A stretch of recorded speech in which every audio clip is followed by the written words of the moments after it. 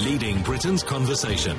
You're listening to a podcast of The Steve Allen Show from LBC. Morning, everybody. 25 degrees? You are joking, aren't you? It'll be 80 degrees Fahrenheit. No, thank you. But the good news is on the horizon, there's a thunderstorm, which is not good news, is it, if you've got a hole in your roof, which a friend of mine has. You've just heard him reading the news. He's got a hole in his roof because he was in bed the other week, you know, as one is prone to doing, and he woke up because the mattress was wet, and he thought he'd gone incontinent, but he hasn't been abroad for ages, and he checked, and there was a hole in the roof. There was a hole in the roof, so he's got to have a man round today to try and patch the hole in the roof, because if we've got thunderstorms as predicted tomorrow night, he might have to blow up his lilo in his little dinghy and row out the door. It's terrible, terrible. Mind you, it's Doctor Who time again, and because they've made it a woman, I mean, is she going to be a heterosexual woman? Is she trans woman? What sort of woman is she? You know, that's what I want to... And also, who cares? It's only a television programme. You know, there's people going, oh, it shouldn't be a woman, it shouldn't be this, shouldn't be that. It doesn't make any difference. It really... Oh, really? The assistant was a lesbian? Good heavens, in Doctor Who, I can't believe it. And what do we call him? He isn't a shape changer. He's they call it a Time Lord, but the Lord bit doesn't mean anything at all, does it? It just means that he can change his shape into anything. I think Darren suggested a toaster earlier on, which I think kind of sums it up, really. Let's have an animated toaster. You know, make it far more entertaining. But it's only just a TV programme. It's not real. You know, somebody will go, OK, cut, bring on the Daleks. Nick, are you in Dalek 1 today? You know, that's how it is. It's just pretend. It's pretend. The Middleton family, likened in the papers today to the Kardashians, because they've been to Wimbledon, I think, 17 times. Why do you just stay at home more, Middletons? And also my driver this morning, who didn't have the faintest idea where we were going. He knew we were heading back to here, but that didn't help, really, because he didn't really know the way back to... I felt like saying, I tell you what, next time I'll drive. It'll make it easier. So he said, which way do you want to go back? Because I said, we'll do the 316. He said, well, I don't know the area. I said, well, you came in on the 316. So I'm assuming you can maybe find your way back, but he couldn't really. Eugenie, Princess Eugenie, remember? Turned down by a top university. Not up to scratch, but there again, no big surprise there. And then, surprisingly, they admitted her when they discovered who she was. That was good, wasn't it? Only going to prove that she is a bit dim, but she manages to make it into a university, so thereby by fair means or foul. Also, Love Island Olivia in Sex Plot to Win. I mean, would it not be easier just to put hookers next year? For Love Island, you don't actually need to sort of put ordinary members of the lower end of society in there. Why don't you just book hookers? And then, you know, it won't come as such a surprise when people have sex on television. There's one of the girls in the paper today, they say, so-and-so's just had sex. And I'm thinking, is this what this whole programme's about? But one of them, they say, in a sex plot to win. Well, unless she's going to go into the industry, I can't see any advantage there, dear. Unless you've got a strict, sort of one of those trick pelvises or something. What's the point of doing it? What is the point of going onto a television programme, then having sex with some Neanderthal who's got tattoos all the way up his arm? What is the point of that? Why don't you just advertise in a phone box and get paid for it each and every time you do it? Because, frankly, the programme has plumbed some depths I didn't even think were possible. Ed Sheeran has done something wonderful. 10,000 of his tickets have started appearing on websites. People who've bought them, and then they're touting the tickets to get more money. And Ed Sheeran's reacted badly. So he's cancelled all those 10,000 tickets, and he's putting them up for resale again. So the touts are stuck with a ticket and a piece of paper that is totally worthless.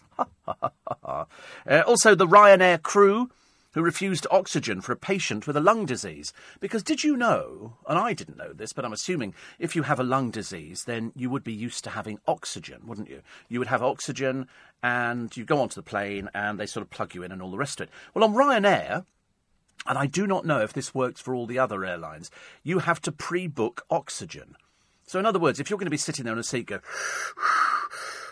They want to make sure that you've got your own oxygen with you, or you buy... 50 quid gets you oxygen on Ryanair. This bloke didn't pay the 50 quid. And so he starts asking for oxygen, and they go, no, you're not paid for it. I mean, it seems a bit... And then, of course, people go up in arms over the whole thing. And you think, well, you know, if you need oxygen, you're supposed to take it on with you. Can't you read? The answer is probably not. Also, the stalking faker jailed for lying to the police. This is a really good story. This is another one of these bewildered doolally people. And she complained to the police that a man was stalking her by email and writing all sorts of things to her, obscenities and everything else. And then he managed to get onto the roof of the shed next to her house and all the rest. So she called the police. Police come round, and she was getting these on a regular basis, literally the regular basis. And so the police were questioning her, but they noticed one thing that was odd. While they were talking to her, no emails arrived. So they then sort of traced it all backwards, and they discovered she'd registered herself online as another person. She was sending them to herself. She's been sent to prison for 2 years, so that's good news, isn't it? Also, what's the other one? Oh, yes, the thief critical after the moped he was on hit a police car. I can't help feeling good.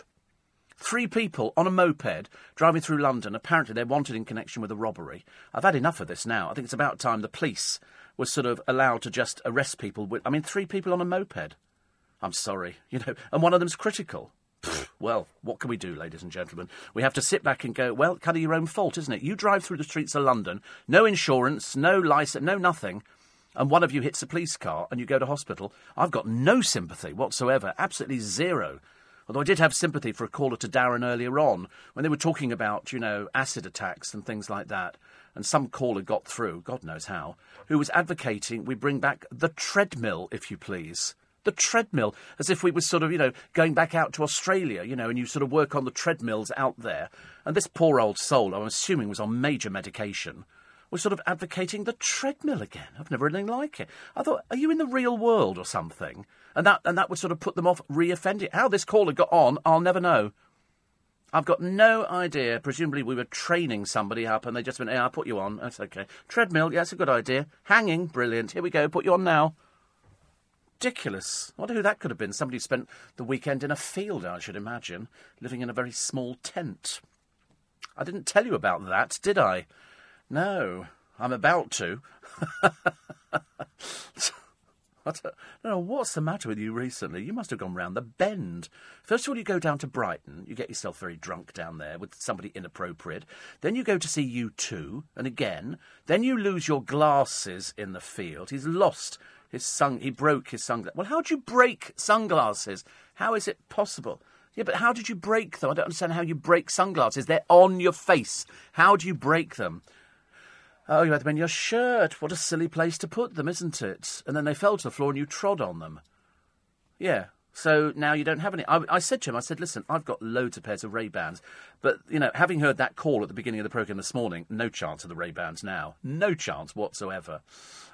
It's just, I can't. But I've never broken a pair of sunglasses. I'm very lucky.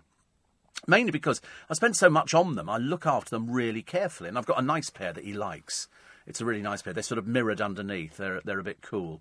But I counted up the other day, I've got 10 pairs of Ray-Bans at home. I've got 2 in the car, 3 in the boot, and the rest of them are upstairs in the kitchen. Ridiculous, isn't it? Living in the suburbs could cut your chances of dementia. Is Twickenham classed as the suburbs? I don't know. And what was the other one? Oh, yes, the woman who has her bike stolen. It's quite common. If you've got an expensive bike, people nick them. Thieves. People should have their hands chopped off as far as I'm concerned. And so she had her bike nicked. Anyway, she then hatches a plot. She finds it on eBay. She finds it. The good thing is that the bloke has done it all up. He's put a new light on the front and everything else. So she goes round posing as a customer. And she's got a packet of cigarettes with nothing in it. She just put a little bit of a weight in there to make him think it was keys. In fact, I think she did put some keys in there. And so she said, can I just take it for a spin? First of all, she phones the police and says, listen, I'm going round to try and claim my bike back. And the police went, whistle. Basically, we're not going to come and do anything because, they're far too busy appearing on the interceptors and everything else. And so she goes round there. She gets the bike and she says to the bloke, can I hold on to my keys? I'll just take it for a little spin. So she pedals off immediately. So she gets the bike back. So that's good, isn't it? I'd have taken down a big 6-foot bloke and gone like that. You'd have gone down like a sack of potatoes. But she got the bike back.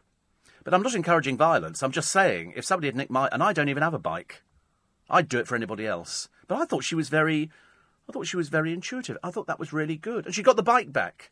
Because these people who steal bikes, as I say, should be taken out and shot, I think. Also, do you remember the girl of 15 in the park who died of a drugs overdose thing? She had a reaction to a drug. Now, I've said this before, that you can find people who take ecstasy or MDF or whatever. MDF, I don't know what they take. I've got no idea. What's MDF? I've eaten a wardrobe. I was trying to get a high off the laminate and MDF. And so, anyway, so she takes this legal high. Now, sometimes people have adverse reactions to drugs. It doesn't matter whether it's ecstasy or all these other bits and pieces they take out there, or cocaine or anything. And this particular girl died as a result. Now, other people in her group had also taken this drug. They're sitting in a park taking it. Duh. I'm sick to death of, over the years, having to explain to young people. She was 15. You know, not stupid. But surely, if you read the papers every day, if you put something into your body that you don't know the origins of, there is a chance, if it's called a drug, and you paid a drug dealer for it, does that not give you the clue that this thing might react badly to you? I mean, I wouldn't even dream, in my wildest dreams, of taking anything that I didn't know anything about. You know, for somebody to give you a tablet and go, take that, you'll feel great. And you go, what for? Where is it made? What are the ingredients? You don't know. So she takes it and dies. So now they're trying to find out the dealer. Shouldn't take too long. It'll be a 20-year-old, probably a druggie himself. And again, I don't know what more you can do to save your children from taking drugs that kill them. Not every drug kills. It's only some people who have allergic reactions. I mean, it's really dangerous. It's like I was complaining bitterly a while ago, Daniela Westbrook, claiming that her drug dealer was contacting her. Give the number to the police, dear. Why are you faffing around with the newspapers? Go to the police. This is the drug dealer. This is who he is. This is where he lives. Really annoys me. What else do we have today, which I quite like? Oh, fish and slips. A fish and chip shop owner is being targeted by people trying to claim money off him through, they give you a little wooden thing that you can stick in your chips. Why you can't use your fingers, girly boys? I've got no idea. You just pick up chips. Da-da, chip, mouth. And this is it's a chip stick. It's what? Well, you pick it up with your fingers. What do you mean? Oh, God, you really... Small wonder you can't cope with camping. Although, actually, I think you're doing quite a good job this morning. But anyway, so he's got this little chip fork. So it's a little piece of wood, and you stick it in there. How do you eat the fish? You just pick it up and stick it in your mouth. I mean, how do you eat fish fingers? Do you cut them? Do you cut fish... Oh, for goodness sake, you don't. Tell me you don't. Oh, put gloves on. I'll bring you in some of my gloves. I've got loads of rubber gloves at home. I've got a box of 150 pairs. Well, they say there's 150 pairs, but they're very good. They're very useful for gardening. Because when you put the glove on and you start doing the gardening, yes, and then you go twing like that, and the plants go... They start getting a bit nervous. You know what plants are like. I've got sunflowers growing at the moment. Well, not mine, they're just growing. But they're huge. They're like 10 foot tall with the biggest head on you've ever seen. I mean, like enormous. Enormous. Anyway, so apart from that, we're looking for the thieves who thieve Lego. There's some people who've been out thieving Lego. 2 men and 2 women. Wonder where they would be coming from. And the other one, Fury at the Stars pay at the BBC. They say that women are earning less than men. Well, so they might be, but that's up to their agents, isn't it, to negotiate a fee so that people know exactly what it is. It's like coming here. I don't know, whether or not female presenters at LBC get paid more than men. I've really got no idea and couldn't care less. I couldn't care less, and unless you're really, really insecure about your money. If you're a bus driver and you're a man, do you earn exactly the same as the women who are driving the buses, or are there different pay scales? Because in entertainment and in newspapers, for columnists and stuff like that, there is a pay for the job. If you don't want to do the job, don't take it. But it never bothers me, whether or not somebody's earning more money than me. I'm assuming, there will be people at LBC who are earning more money than me. But then I would expect that. But, if it worries you, leave. Go and do something else. Not me. Oh, and Bear Grylls. He's got a new clause in his contract. He will not do nudity anymore. I wasn't aware he had done nudity. Oh, has it? Oh, right, he has. What was this festival you were sitting in a field for in a one-man tent with 2 of you in? Dear Lord, what was it called? Attitude. Oh, right. What? Attitude with an L. Latitude. All right, it's only because you can't speak English properly that I'm questioning it. So, latitude. What does that mean? Is that sort of something to do with the compass and all the rest of it? Were there any sort of big groups there, like the Rolling Stones and things like that? The Who? Anybody like that? Steps? None of my generation. Yeah, my generation's still going. Your generation, they're peaking already, aren't they? Was it posh middle class? What were you doing there, then?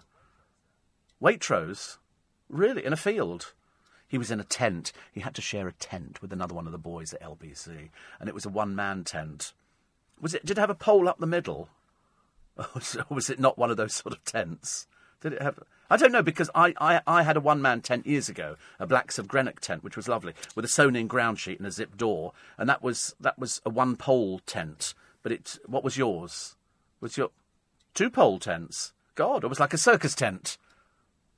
Oh, right. It did what? Sorry. It what? I quite like camping, but not in this day and age. Seriously, it's sitting in the middle of a field without proper toilet facilities, and also in a tent with somebody who snores is going to be a nightmare. Were they? Oh, you were in the posh bit? Did you have? I bet there were people there with really posh tents, though, weren't there? I bet there were some really, really flash tents. Did they have yurts there? Yeah, a couple. Yurts are really fashionable, aren't they? But the trouble is, if you're going to a festival like that, apparently you're supposed to slum it. I don't know why. It doesn't. This isn't a slumming it sort of thing. Is it posh Suffolk? Gosh, that sounds good. And they had showers and everything. What would it be called? I don't know. I've never been to this kind of thing. I don't know before. I'm way too old for doing No, thank you. You wouldn't get me sitting in a field in Suffolk. What sort of time of year is it? What do I have to take? I mean, because I've got 2 suitcases. One for all the medicine and the cosmetics and the skin creams and everything else.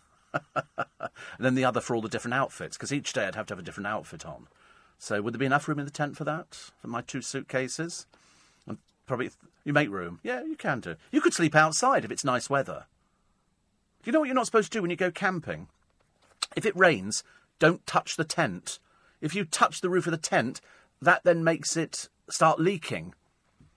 It's like if ever you go camping in the forest, do not pitch your tent under trees, which we did one year. And you know why? Because in the morning, all the dew from the trees falls onto the tent, and you can't pack the tent up until it's dry. So, because you can't pack it up wet, because it'll rot it. But never touch the tent when it's raining, because otherwise that sort of opens up a little channel. Because I used to do quite a lot of camping in my early days. Savernake Forest for the Duke of Edinburgh's award. Sitting in when you were a kid in the garden, you go, I'm gonna sleep in the garden tonight, Mum, and she goes, well, you'll be in later, and you go, no, I won't, I'm fine. Come 11 o'clock, you're back inside, because it's a bit scary in the garden, isn't it? In a field, though, which is probably the habitat of foxes and stuff like that, I wouldn't fancy that idea. But there were 2 of them in the tent. It was lovely. They sent me some pictures of them in the tent. One half naked and the other one fully clothed. I'll let you work out which way round it is. You're listening to a podcast from LBC. Morning, everybody. Nice to have your company. Apparently, the BBC have been forced to publish their presenters' salaries, says Kevin. They won't do it. They haven't... You can't make somebody publish somebody's salary. It's private. You can say it's between this and this amount. There is no way that presenters on the BBC will have their salaries.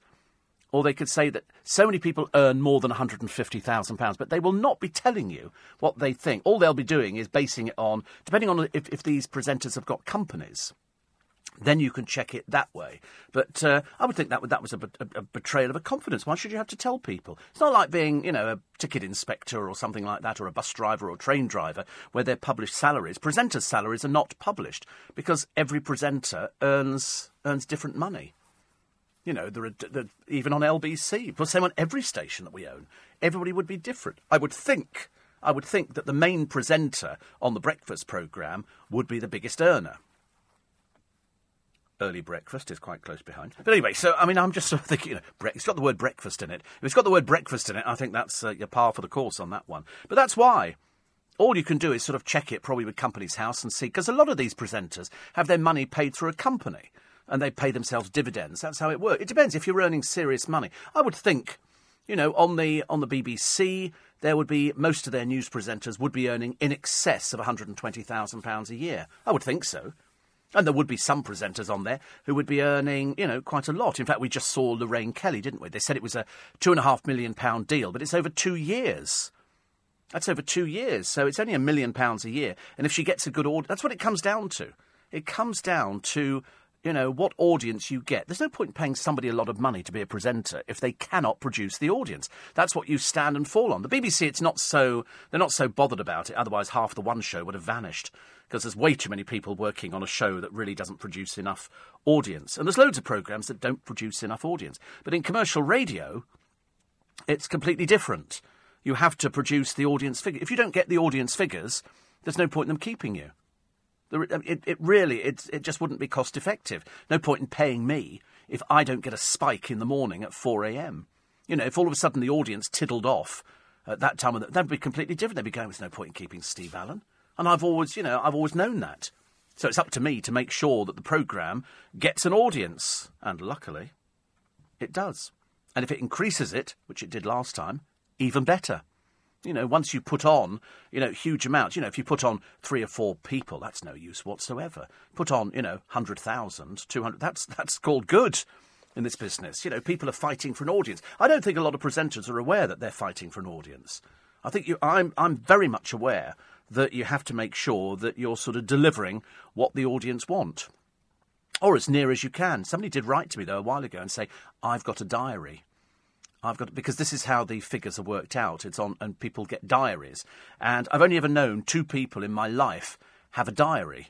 And I've always thought it was a fairly dangerous thing to have, because you can boost somebody's figures up quite quickly. So if ever your figures jump beyond all reasonable doubt, I'm always slightly sceptical. Slightly. So it'll be interesting to find out, Kevin, if they do print. I mean, I think you're all expecting a list of all the presenters on the BBC and next to them what their salary is. But you don't know what the salary includes. You don't know if Gary Lineker, say, earns £1 million a year, whether that includes, 10 personal appearances, 4 this, 6 of that. You don't know. It's because each contract is different. Si says, well done, Ed Sheeran. It's got my day off to a good start. Always cheers me up to hear about scumbag touts getting a bit of their own medicine. Well, they won't be very happy. Because what he's done is he's sort of put 10,000 back into the system again, and he's cancelled the other 10,000. Which, to be honest with you, it's only done for greed. One couple, apparently, or one person, has put their pair of tickets up for sale for £174,000. I mean, they're not going to get 174,000. Most people just sort of double them. And Paul says, I heard Darren Adam talking about the Doctor Who casting a woman on the front page news. Do we not have more important things to worry about? Yeah, I mean, I don't understand why it's such a big deal. And yet it's on the front of all the papers this morning. A case of Doctor Who's going to be a woman. Ooh, I mean, it is literally. I mean, it's the front page on The Sun. Jodie is first woman Doctor. Who gives us stuff?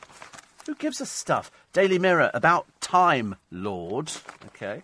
And she's on the front page of The Express. And she's on the front page of The Mail. And the front page of The Guardian. And she's on the... not the front page of The Times. But she is on the front page of The Telegraph. I mean, God, what times are we living in? Wouldn't it a lot been easier if they put a transgender one on? It could be anybody. It's only a pretend programme. It doesn't really exist. There is no Doctor Who. There is no TARDIS. There are no Exterminate. It's all pretend. It's for doolally people. It's been going 54 years. Should have been put out to pasture years ago. But they're on the 13th Time Lord. And people like to go into the conventions. John Pertwee told me ages ago when I interviewed him. I said, do you go to the conventions? He said, I do.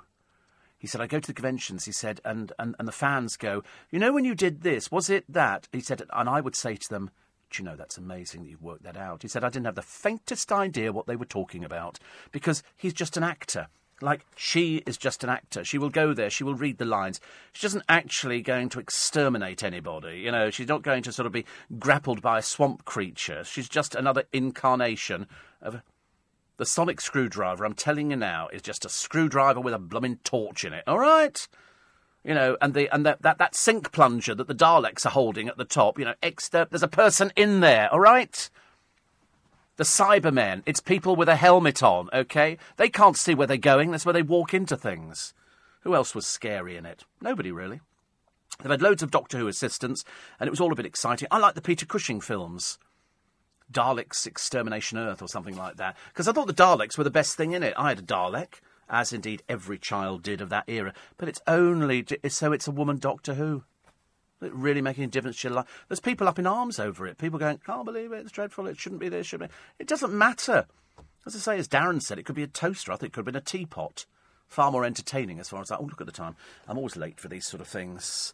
And, right, what are we going to do? Oh, yes, the other side. I'll tell you about the fish and chip boss who people are trying to take to court over things that they say, we burnt our finger on the chips or the vinegar splashed on this. And you think, God in heaven, what a mamby-pamby world we've turned into. Mainly in this country. People sort of sue left, right and centre. A lot of them get caught out because they turn out to be fake. What was the other one? Oh, I quite like the story about Camilla Is she winning the nation's backing to become the Queen? I don't think so. But she celebrates her 70th birthday. She's probably quite charming. But it's the dilution of the royal family. Very shortly, we'll have sort of... In fact, did they not do, I'm sure, a thing years ago where it turned out the Queen had to go and live on a council estate somewhere? Was that a Sue Townsend book? Might have been. You're listening to a podcast from LBC. Morning, everybody. Great programme covering Barbara Windsor's birthday last Friday, says Bob. So many stars and friends telling great stories of her. Oh, there are stories. And there's probably stories that are not repeatable. But that's for another time, as they say. I was right, actually. There was a book called The Queen and I, written by Sue Townsend. And this is how the royal family were ousted by the People's Republican Party government, elected by the British people, and they had to move on to a council estate. And so they went there. They went to Helibor Close, aptly known as Hell Close. And they had to try and sort of get everything down and sort of scale everything down. And all the Queen's visited by a social worker, but she won't let her in. And Philip can't cope with the situation. He refuses to eat. He's annoyed by sharing a bed with his wife. And then Charles discovers his great love of gardening. Charles is later imprisoned, of course, for attacking a police officer, a crime he didn't actually commit. His sister Anne takes up with the local handyman. Andrew, Duke of York, briefly mentioned to be serving aboard a submarine under the Arctic ice cap. Shame they brought him back. And the Queen Mother is the oldest, but she learns very fast how to cope with the new situation. But even in the poor circumstances of Helibor Close, she can't stop herself from betting on horses. Her death shakes the whole neighbourhood. Everybody takes part in her cheap but solemn funeral. A disgruntled fishmonger and his wife start a campaign to bring our monarch back under the acronym BOMB, B-O-M-B. And so it goes on. But then it's revealed at the end that the whole story is a nightmare. The Queen wakes to find the Conservatives have won the election instead, as indeed actually happened, and John Major has remained Prime Minister. In 2006, there was a sequel, Queen Camilla, in which the royal family still live in Hell Close and Jack Barker is still in power. Don't you love that when the whole thing turns out to be a dream? But they were all in it. Prince Edward is absent for most of the novel. He's producing a play in New Zealand. He's forced to marry the Japanese Princess Sakio.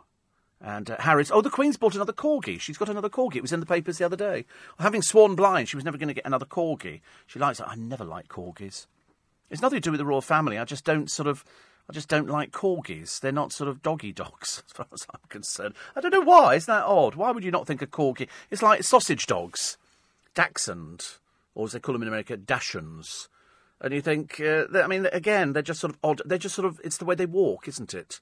Always reminded the one who was in Toy Story, and I always imagined they look like that. So the Labour have admitted that this £100 billion plan to cancel student debt is just an idea. There's no chance that they can actually do it. They don't have the money. They won't be able to find the money. But it's a good wheeze, isn't it? It's a good wheeze for sort of getting people to... So all the students will be going, quick, vote here. We won't have to pay student fees. No. Unfortunately, you could vote till the cows come home, and if you think they're going to cancel student fees, better think again. Also, stores urged to scrap the use-by dates to cut food waste. Because I do this all the time. You go through the fridge, and you go, pass it sell-by. Pass it sell-by. And so I'm ending up, because the sell-by dates only appear to be like 2 or 3 dates in the future.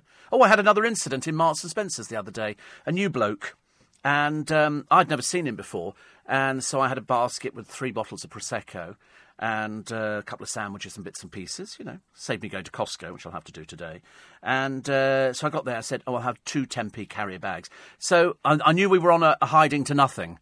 When he takes the carrier bags and puts them down in front of me, he doesn't open them, he puts them down in front of me, and then starts going through the thing. So I go, are you putting the food in the bag? Which is what they do in Marks and Spencer's. That's what they do. That's why you pay for Marks and Spencer's. They put the food, they pack your bag. This idiot didn't know how to pack a bag. So he puts 3 bottles of Prosecco in one bag.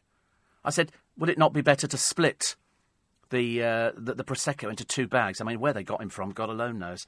But I hope to God he's not there today, because he was blooming useless. And then when he packed the other stuff in, he just threw it in the bag. He didn't make any effort to pack the bag whatsoever. That's only the second time it's ever happened in all the years I've been going there. Better not happen again, I tell you. Whew, blimey. These people, where do they get them from? Attitude. We don't want it. Len says, how do you calculate your ratings? I've got no idea, don't ask me. It's done on a diary system. People get these diaries and they fill in what they listen to the radio, and based on that, they say that's the nearest way that you can work out. I mean, I don't care. As long as they go up, I don't care.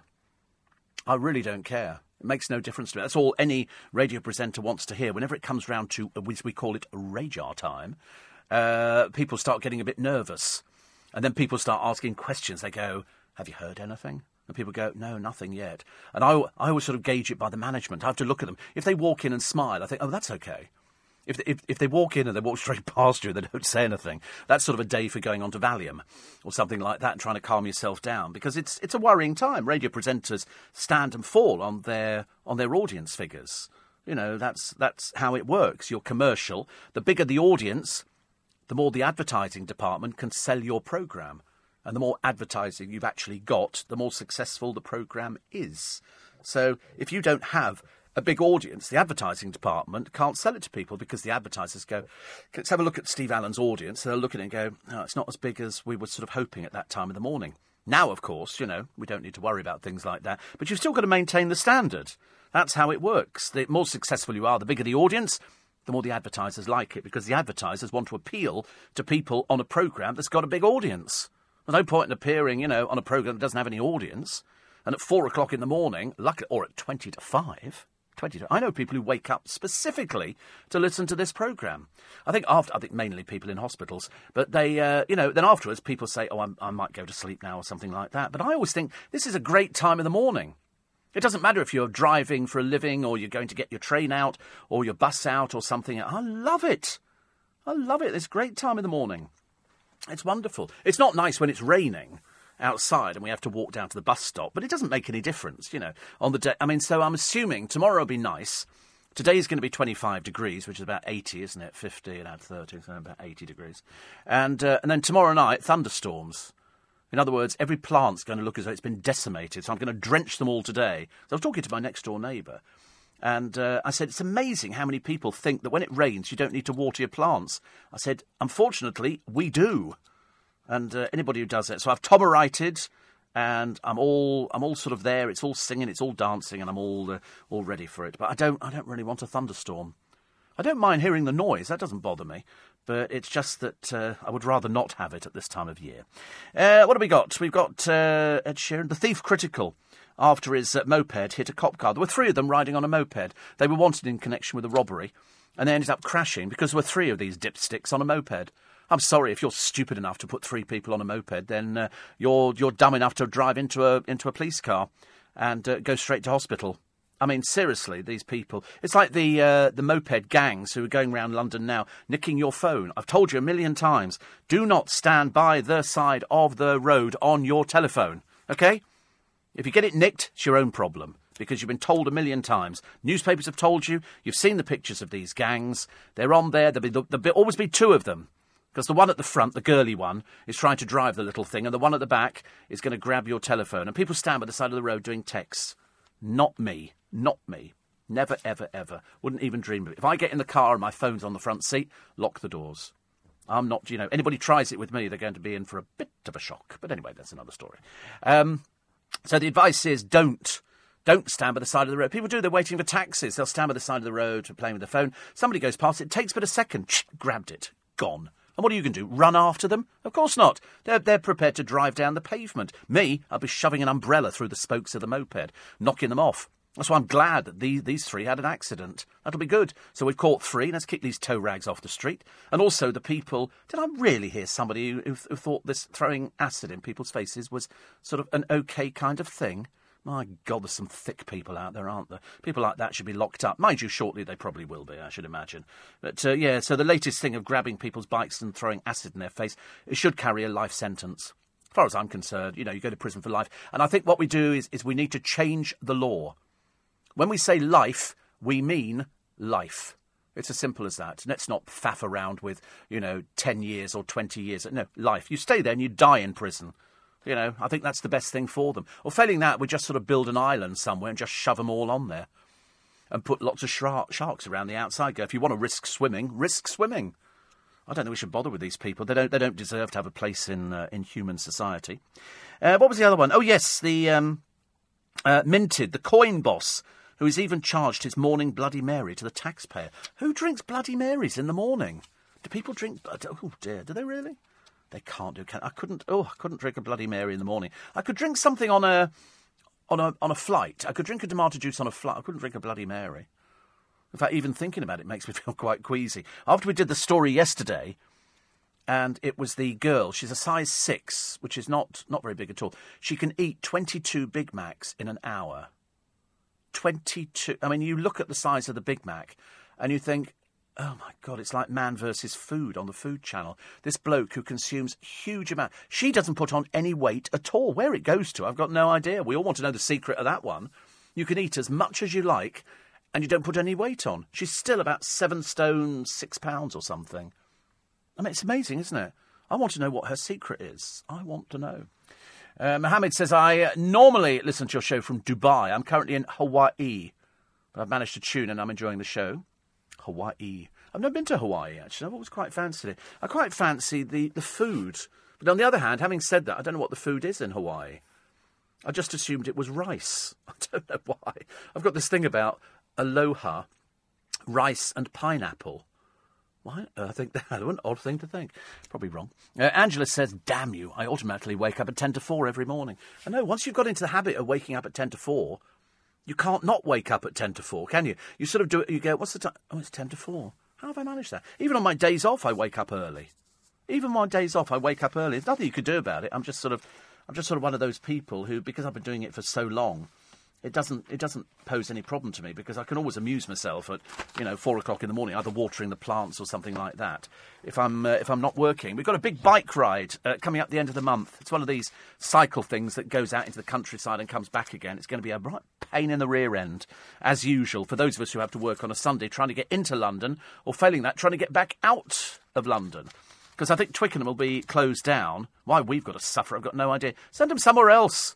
Don't send them round our way. We're sick to death of it. Producer loves it. Cycling and all this kind of thing. Me, I can't bear it. I'd happily sort of divert them. OK, river this way. Go on, off you go.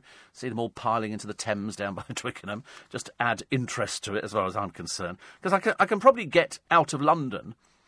There's a place I park in London when we have events in town, which seems to be, according to this current attention-seeking mayor, anything so he can get a photograph of himself with a load of celebrities doing something interesting.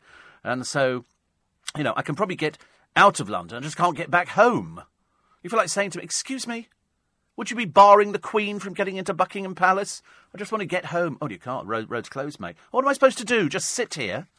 God, they don't care, do they? They really don't give a stuff about it. Medics in parking fury. I'll tell you how much they want.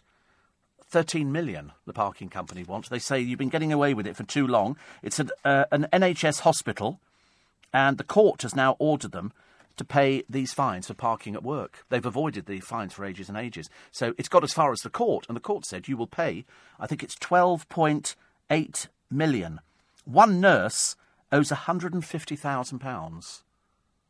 So in other words, what they've been doing is obviously parking there, getting parking tickets and just ignoring them. I'm a nurse. And I understand that. Don't get me wrong, because you know what some of these parking companies are like. And so they've gone to court over it, and the court said, yes, they will have to pay. So this one nurse here says the campaigner, Sue Pryor, says it's disgusting. This ruling is devastating for doctors and nurses across the country. It's a hell of a lot of money, isn't it? 12.8 million. You're listening to a podcast from LBC. Lucas thinks it's because I'm thinking of Hawaiian pizza, which has got pineapple on it. You might be right. It could be word association. I'm not too sure, actually, about that. But you're right, because I thought Hawaii, and I thought, I don't know what Hawaiian food is. I'm assuming it'd probably be fish. For some reason, I thought it was rice and pineapple. And I suddenly realised what a boring combination that would be. Rice and pineapple. Although, actually, if I think about it, I might try it later on. I might do some Uncle Ben's vegetable rice, golden vegetable rice, pound in Iceland, and a packet of that, and then get a tin of pineapple, drain that off, and put that in there.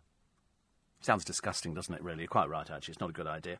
Although Lucas is another one who says, who was talking about, people getting over themselves, about it's a female Doctor Who. He says, you just need to calm down. He said, it's a TV show. She's playing an alien. Just shush with the hate. I know, I can't, but I'm amazed that people are so up in arms over it. It's a TV programme, and she's in it. And so, 13 years, big bloody deal. Who cares?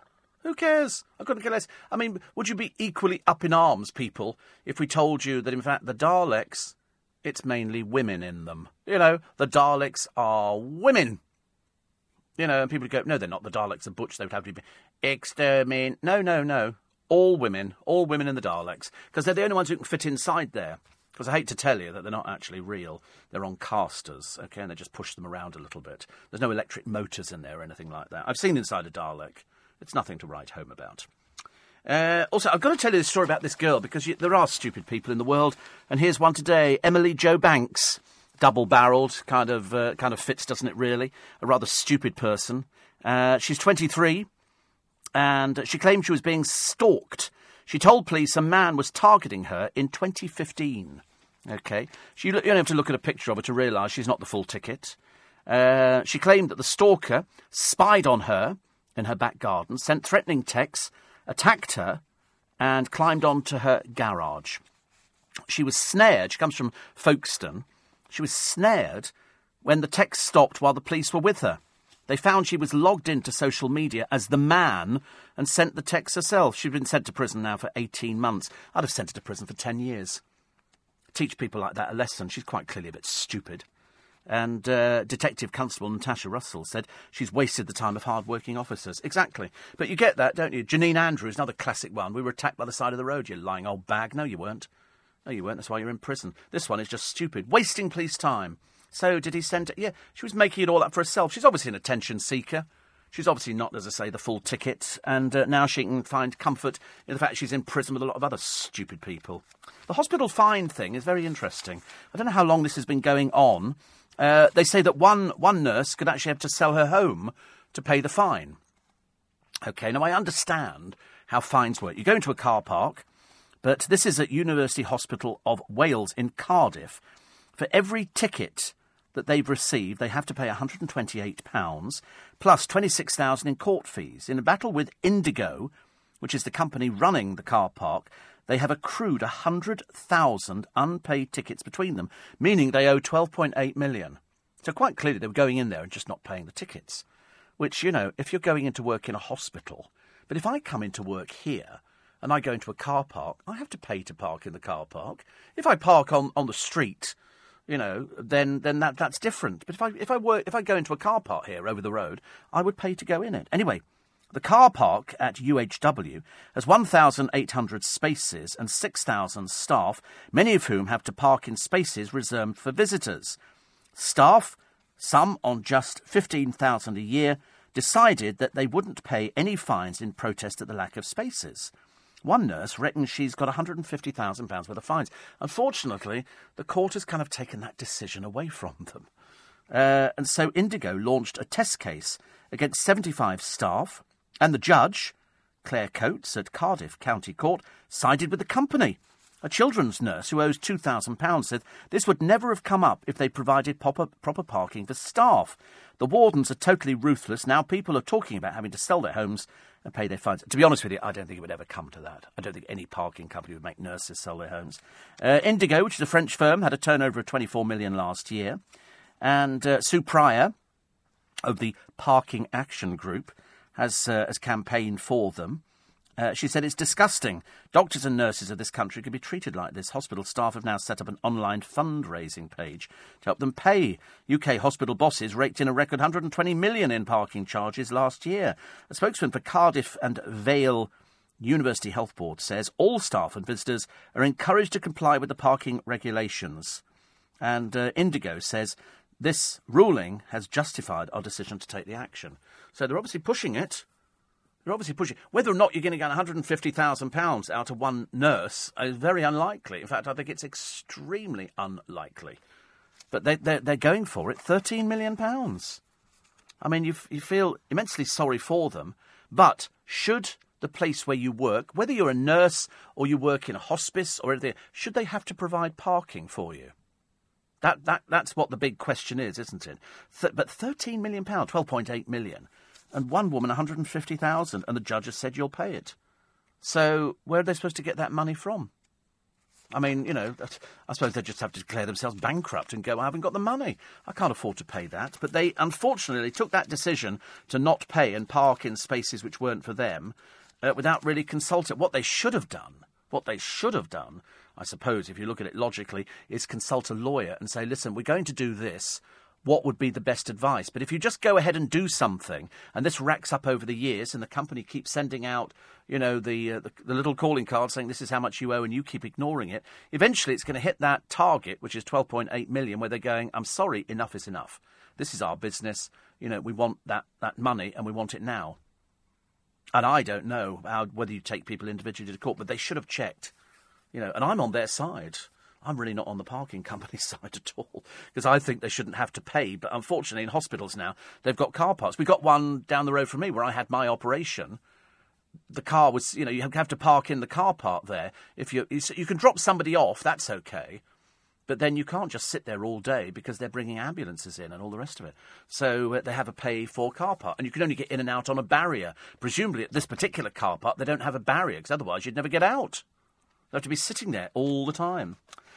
So where that one goes to, I don't know. But I have a lot of sympathy for them, because if you want to go in and you want to do your job, you don't expect to have to pay for it. And I don't know how much it would cost to pay. But, is it up to the hospital to provide parking for people? We don't get parking provided here. There's a bus stop literally over the road. I mean, I'm lucky because we've got bus stops here. There's train stations. We're fairly well served because we're slap bang in the middle of London. We're in Leicester Square. Doesn't get better, does it really? 84850 steve@lbc.co.uk. Still to come, the story about the fish and slips, the chippy boss, who's wrapping his grub over elf and safety claims. The acid fruit shooters, I think it has to be life in prison. I'm sorry, if you're one of these people who goes out and you want to steal somebody's property and you are prepared to squirt acid in somebody's face. And bearing in mind, this stuff that they're shooting over people's faces is available everywhere. You can go into Robert Dias today and you can go to all the supermarkets and pick up bleach. You can pick up any sorts of drain cleaner, which is an acid. I mean, there are some... I mean, I've actually got a drain cleaner at home, which is an industrial strength one. And I remember pouring it into a drain outside and there was sort of... and everything vanished before my eyes. We had a blockage in one of the drains. It was phenomenal. And so all they do is they pour this stuff into a fruit shoot bottle, which means that you've got like a nozzle at the top and you squeeze it. They don't care if they... I'm sorry, if you're... I see that as almost attempted murder. And the government are going, oh, we'll need to redefine it. Just get on with it.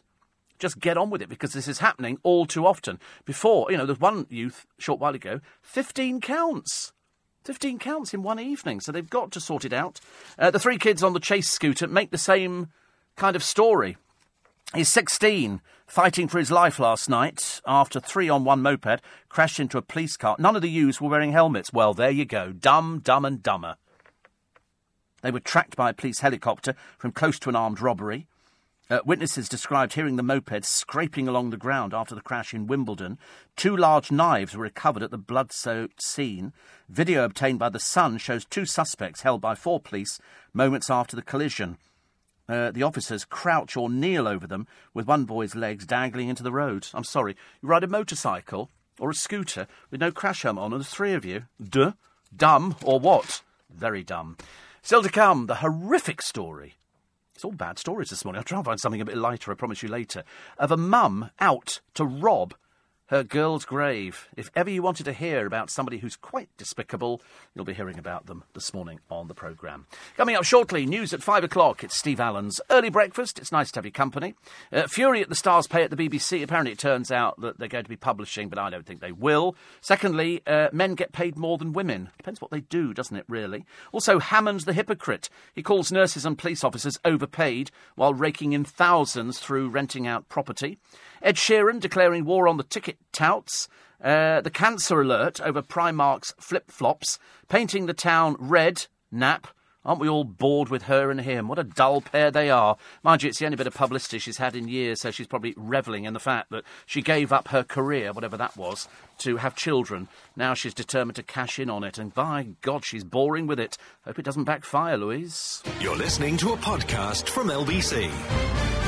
Morning, everybody. Nice to have your company. 4 minutes past 5. No, it's not. It's 3 minutes past 5, but it doesn't matter. Who cares? Goodness sake, this time of the morning. It's Monday. It's all you have to know. It's Monday. You've got to go to work, unless you don't have a job or you're retired, in which case you can lie in bed and just let the programme wash over you. Because I found years and years ago, when I came up to London, long, long time ago, back in the dark ages, I didn't have a job. I had 2 days a week working in a nightclub, but it wasn't quite enough to live on. And so the girls I was sharing the flat with said, we need to find a job, Steve. So I said, OK. And every morning they'd go off to work. They were at Arts Educational, which is sort of theatre school, ballet, dance and all that kind of stuff. And they'd say, you're going to go look for a job today? Yep. And the moment they'd gone out the door, I was asleep again. I just became... It's funny, I'm completely the opposite now. I can survive, a bit like Margaret Thatcher, on about 4 hours sleep a night.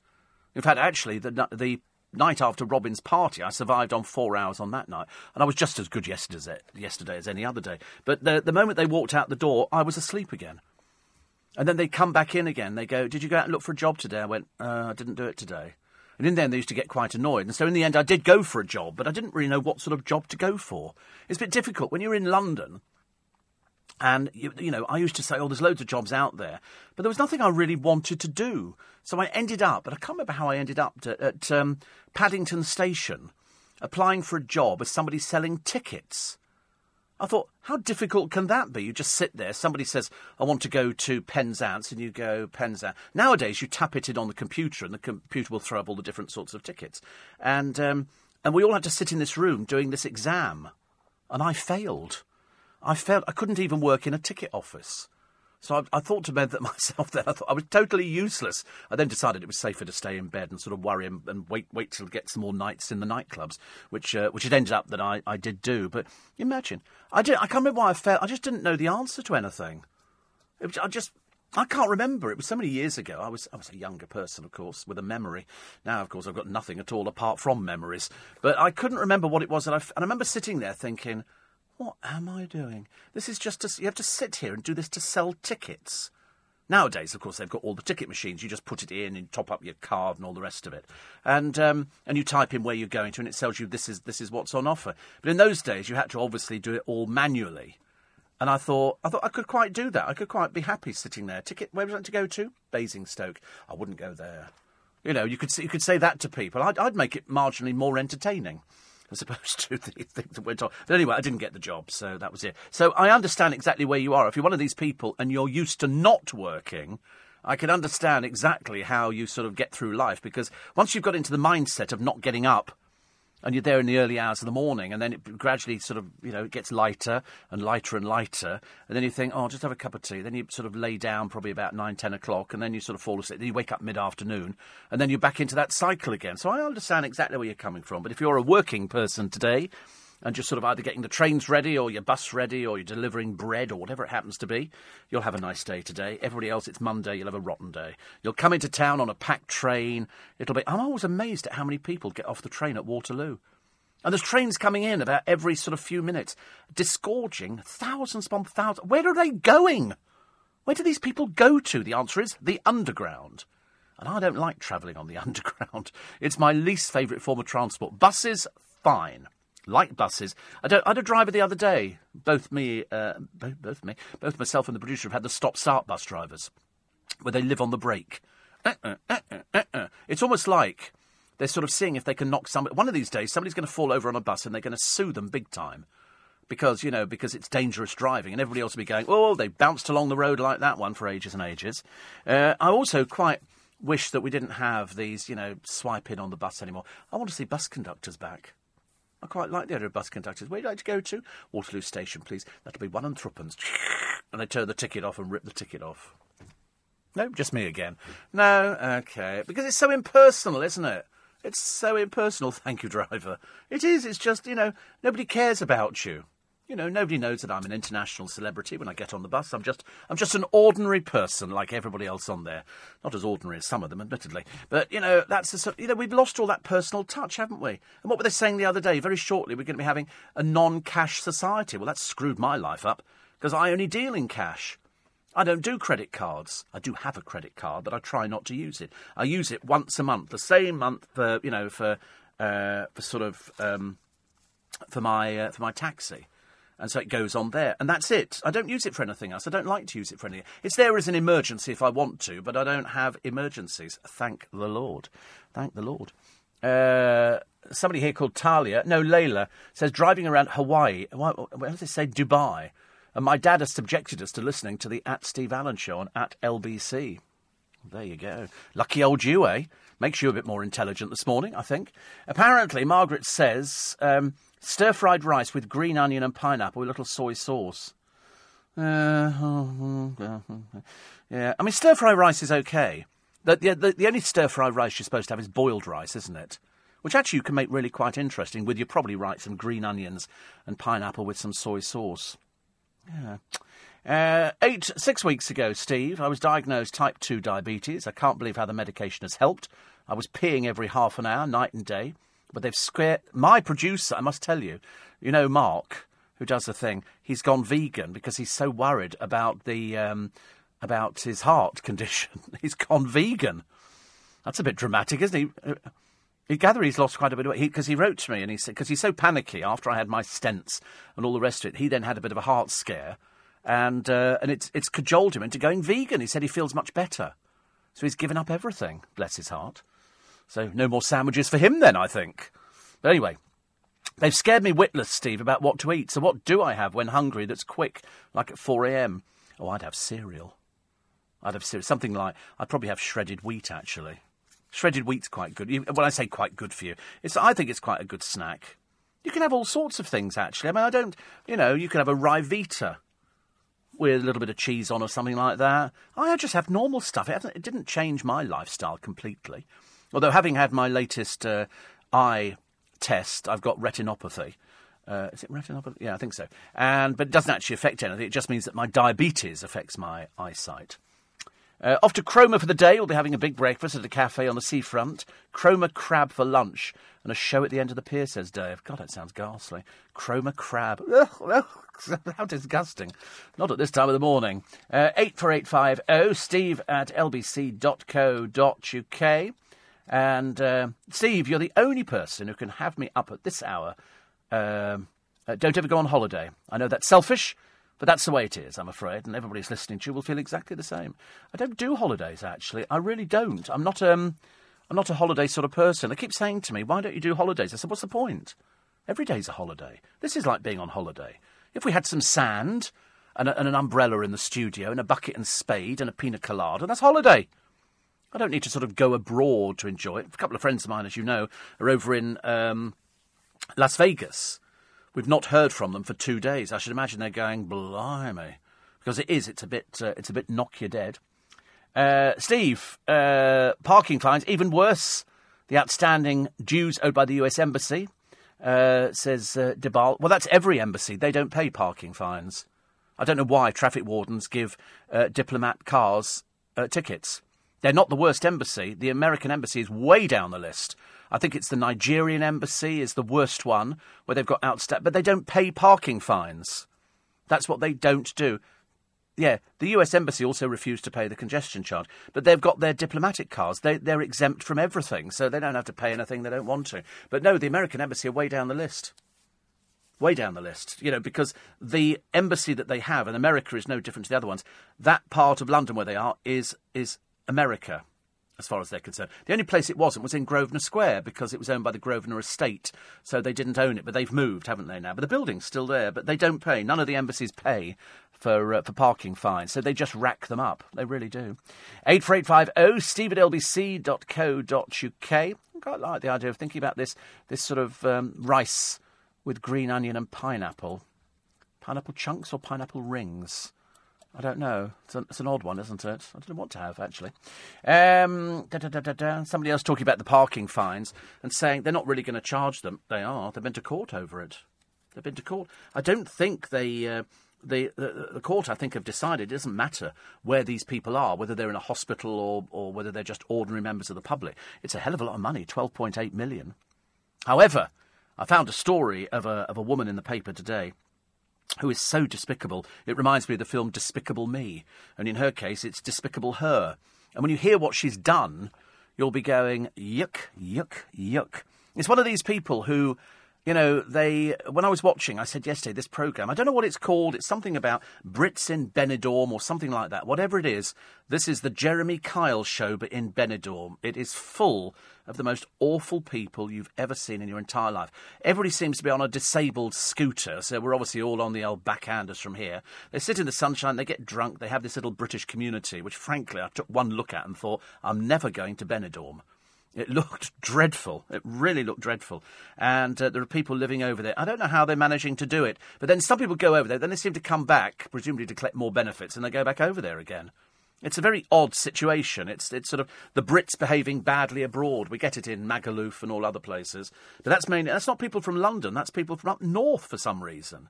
You get a lot of people from sort of north of Watford Gap who appear to be going on to these sort of places. But I will tell you about this shameless mum who stole from her brain-damaged daughter.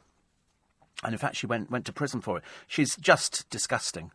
I mean, I don't know how anybody can ever do that. I really don't. But I said to you before that wherever money is concerned, people become quite vile, and that's when we send them off to prison. This woman wants to rob her daughter's grave. I'll tell you how she's going to go about it very shortly. Plus the Shoe Aid Vagrants Eat treat. This is a very odd one as well. And the pain of marriage split ages your brain by 4 years. That's put Louise Redknapp out to pasture then, hasn't it, I should imagine? If indeed the marriage has split or it's a publicity stunt. It's a bit difficult to know with Louise, but she's trying to reclaw back a bit of her life when she thought she was semi-famous in a rather naff group called Eternal. And to be honest with you, thank God they've finished. Thank God. You're listening to a podcast from LBC. Morning, everybody. 19 minutes past 5. It's nice to have your company. Far from being stupid, they know that once they remove their helmets, the law stresses the police cannot chase them in case they have an accident. Well, they didn't need to. They crashed into the police car. Ha, ha, ha, ha, ha. So, more fool them. More fool them. And I think they're very stupid because they crashed. One's in hospital and the other two are under arrest. So there you go. I'll be more than happy to see. I think we have to build some more prisons, actually. And just because we've got too many of these sort of people out there nowadays, it's now becoming dangerous. And if people are actually getting to the stage where they're throwing acid in somebody's face, I think that's very bad. Steve says, Colin, had my contactless credit card and debit card cloned 3 times last month, and the bank says they don't issue cards without it now. I did get a refund, but the inconvenience. How can you have it cloned 3 times in a month? Did you not report it the first time and then change the card? I had my card cloned once, my MasterCard, and I immediately cancelled it, and then they sent me a new one with a different pin on the back, so nobody could use it, which was as simple as that. I don't know how you get it cloned 3 times. You need to come to that bank immediately. I went to Leicestershire last weekend, says Grace. Loved every minute. Ate too much of the good food. You're not telling me you only went to Leicestershire because they've got good food. Seriously? Went to a barbecue yesterday to finish the week. Going vegan is good for your health. Go away. Go away. Vegans don't get high cholesterol. I don't have high cholesterol. As cholesterol is from animal products. Your friend can still eat a sandwich. There are many dairy alternatives. Go away, go away. I'm not interested. I don't care. I'm not interested in vegetarianism, veganism. I don't care. Whatever people choose to do is their business. Just don't want it inflicted on other people. He's only doing it because he had a heart scare. But I don't have high cholesterol. My cholesterol is perfecto. Perfecto, because I look after things like that. You have to. You have to look after yourself. I think as you get a little bit older, you start, bits start dropping off. But at the same time, I'm quite careful with what I eat. I think so, anyway. Margaret says the pineapple should be in small pieces. The rice can be pre-cooked and cooled. Yeah, my mother used to have a big thing when we were in Hong Kong, a cooker on the side which just had rice in it and you could just heat it up quite easily. In fact, if you go to any Chinese takeaway, the rice is already cooked. They just throw it in the pan and then sort of just reheat very quickly. And heat a small amount of sesame oil. I love the smell of sesame oil. That's fantastic. Small amount of garlic, green onion, pineapple, rice and soy. Great with grilled salmon. Oh, and you've ruined it now. You've ruined it now. I do grilled salmon, but I don't want it with rice and everything else. If I'm doing grilled salmon, I do it with sprouts and a watercress sauce. And I steam it. And it's delicious. It falls apart. It's absolutely delicious. And if I'm really feeling very ambitious, I might do it with some mashed potato, or even more decadent, potato croquettes. Or Duchess potatoes. I tried to find those other potatoes. What were they called now? We can't remember. The ones it's like, oh, God, I've forgotten. It's a potato, but it's sliced. But it's not It's not. It's all stays together, and they did them in Marks and Spencers for a while, and I was buying them because I loved them. You could eat them just with your fingers. Hasselback, oh, delicious, delicious. Why they don't do them in there anymore? Wish they'd stop changing things. Oh, dreadful. So anyway, here is this story. This is terrible. This is a shameless mother. She's a vile piece of work. She was jailed. She stole money from her brain-damaged daughter. Okay, her daughter was awarded £2.6 million.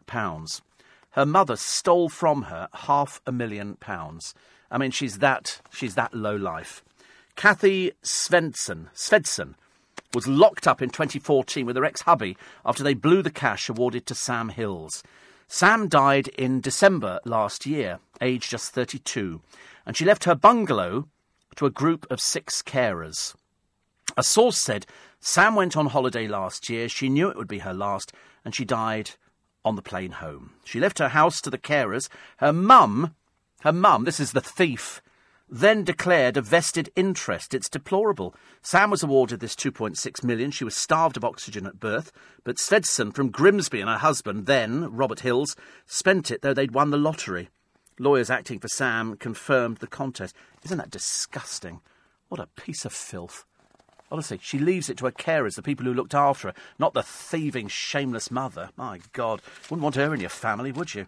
Dreadful. What is it with people nowadays? Money. It's money. That's what it comes down to. It's, people have got money. That's why I worry so much about poor little Chloe Green. Not the brightest penny in the box, not the sharpest tool in the knife drawer. And she's taken up with this bloke who's been in prison loads and loads of times. And it's a case of she thinks it's all genuine. He's now ditched the wife and children to be with her because the wife and children have got nothing. Chloe Green's got access to yachts, private jets, father immensely rich. She doesn't realise he's going to take so advantage of her. It's almost hilarious to watch because she's seriously believing. He spent most of his life in prison, this bloke. He's a convicted felon from an early age, and she thinks her father must be absolutely tying everything up in knots so this bloke can't get his hand on any of the money, because I wouldn't trust him as far as I could throw him. Mike in Manchester says, in 2008, I bought my flat. Easy for me to get a mortgage. I was advised by my mortgage advisor to get a credit card and use it for purchases as I had poor credit. I was confused as I paid cash for everything. I needed the points via using my credit card as it helps in life. You must use your credit card. In that same year I applied for the contract mobile. I was refused because of poor credit. Well, luckily I don't have a credit rating. You see, you're on a list because you've got poor credit rating, but I don't have any problem with things like that because I don't need to get credit. I'm not after getting credit. I don't have any hire purchase agreements, any extended credit of this, that, and the. I pay cash for everything. I pay it for everything. So when I get my car insurance due, whatever it is, I pay it all. When I get my phone bill... I remember going my phone bill years and years ago. I went into the shop to pay it. And so she said, how much would you like to pay off? I said, all of it. Why would you want to keep it hanging over? That's very false economy. So I paid it all off. So I don't need to worry about that. If I was borrowing money, that would be different. But I don't need to borrow money. I'm in a fortunate position that, I'm solvent and I keep my head above water. I save my money. But I certainly wouldn't want to start borrowing money. It's like when you go in, they say, would you like a Boots credit card? No, I wouldn't, thank you very much indeed. We get 10% off today. Well, there's a way of using it. You can take the card, get the 10% off, rip the card up. It's as simple as that. So I'm not interested in any credit cards, store cards, nothing. I'm not really bothered at all. Love the show, Steve, says Una. Del Monte pineapple rings and juice are much tastier than the chunks. Actually, I could probably go and buy a fresh pineapple, couldn't I? I've got a machine, I think, at home for taking the core out of a pineapple. But you're right, it's easy to go and buy a tin of the stuff, when it's sort of fairly inexpensive. And with white Cheshire or Wensleydale cheese.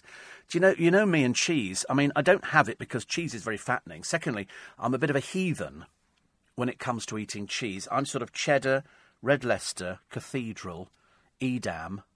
It's all the rubbish things.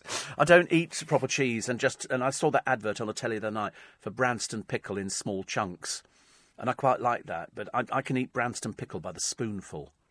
I mean, it's my life is just a disaster in the cheese thing, and so I don't have it. I try not to have it. I do like crackers, and sometimes I'll put a bit of Edam on. But somebody said that's sort of really fat making.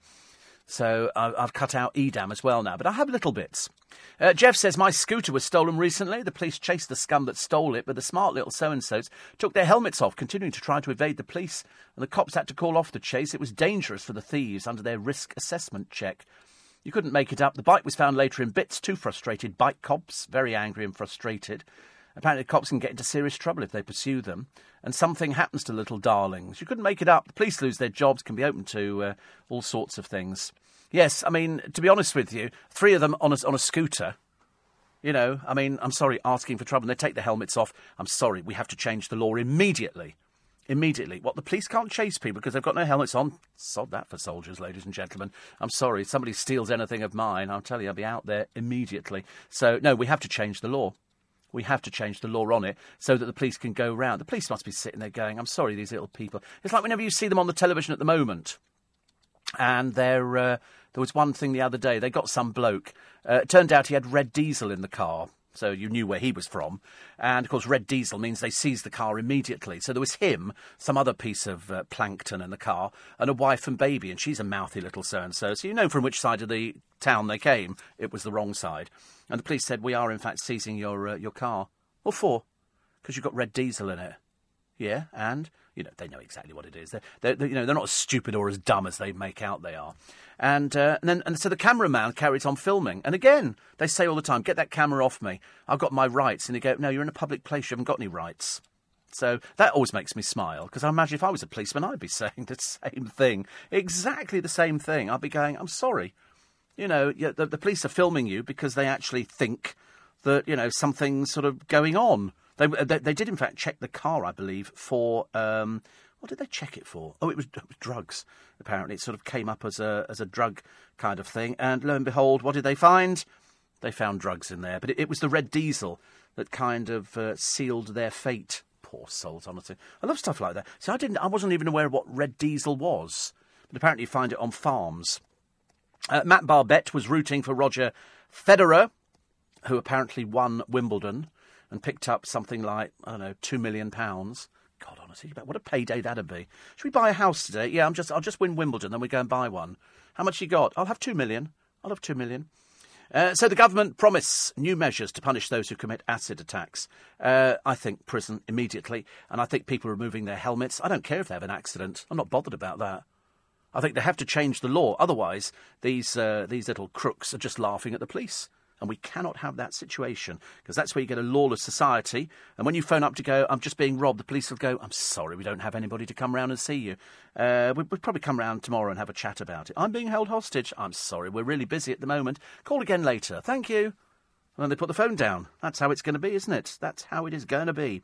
84850 steve@lbc.co.uk. I'm not sure I want to see Emily Blunt as Mary Poppins. This is the forthcoming sequel, Mary Poppins Returns. It opens December next year. The trouble is, she looks like Mary Poppins only because we're used to the outfit and the flat hat that goes with it. But apart from that, I'm sorry, there is only one Mary Poppins, and she's Julie Andrews. You cannot have another Mary Poppins. Although I shall be interested in seeing what the film is like, because I'm a bit of a fan of that kind of thing. Depends what the music's like. If the music's good, I shall buy into it. You're listening to a podcast from LBC. Somebody said, don't tell people to go away, it's rude. Go away! All right, there you go. You've heard it twice now. If you're deaf as well, I shall shout it louder in about 2 minutes' time. Nice to be company. Welcome to Monday. Worst day of the week for everybody. Everybody hates Monday. Why? Because you've had a nice weekend, you've been with family and friends, or you found a new friend, or you've lost a new friend, or something like that. And then you sort of get to that stage where you go, oh, I don't want to go to work today. And then there's always something that cheers you up. You know, here I always think, oh, who am I going to bump into today? Who am I going to bump into today? And you come in and it's the same person I bumped into last week, so nothing changes. But there's always something to look forward to, isn't there? I mean, there is for me. You know, will the car turn up? Will it drive straight past me? Will eventually I get into town? Will eventually I sort of, go through the papers? Will I eventually have, a sandwich or something like that? Yes. And Dino, who's currently appearing in ITV2's Ibiza Weekender, sounds slightly scary, says, my lifelong dream is to go for a drink with @Steve Allen Show. Scary. Very scary. But he's got more followers than I have. But there again, I don't look like he does. And so, interesting. Why is it people who've got good bodies insist on showing them to you? You'll notice you'll never see any half-naked shots of Steve Allen appearing anywhere soon. Oh, I tell a lie, there is one. There is a topless shot in Dale Winton's autobiography. I suddenly realised. I've just remembered. It was a long time ago, OK? I was a younger person. It was different. In those days, you could undo your shirt. Not now. I wouldn't even dream of undoing my shirt. Who wants to frighten people? You know, there's horses and camels out there and elephants. They'd be really worried about that. What's he doing? Undoing his shirt. Poor soul, honestly. Nothing like it. But everybody nowadays, well, at least Dino hasn't got tattoos, but, you know, that'll probably be the next thing, I should imagine. I met somebody the other day, as you know, from Calabro at this super summer garden party at Robin's house. I'm not telling you where it is, but I'll just tell you Gloria was there and Stephen Way. A little bit disappointed that Brian Connolly never showed, but I mean, that's another story. And Tony and Cherie Blair were there, and Calabro were there. And one of the boys in Calabro has got piercings in his nose and in his ear as well. And I said, how many have you got? And he's got 5 piercings. And I thought, it's funny, actually, it must be an age thing. You know, I remember going down the King's Road long, long time ago, and people were pierced. Punks they were. People with sort of Mohicans and purple hair and everything else. And people just looked a bit sort of... So now, everybody goes to the gym. Everybody goes to the gym. But you go to the gym, it's just full of sickeningly good-looking people. And so I don't go. What is the point of going to a gym where there's good-looking people and depress yourself? You go in depressed because you're slightly overweight. And then you see these people and you go, oh, really, I can't hang around. I was at this party, when I was at Robin's party the other day, there were some really good-looking people. I studiously avoided them. I don't want to stand next to somebody who's good-looking. It's far too depressing for people like me.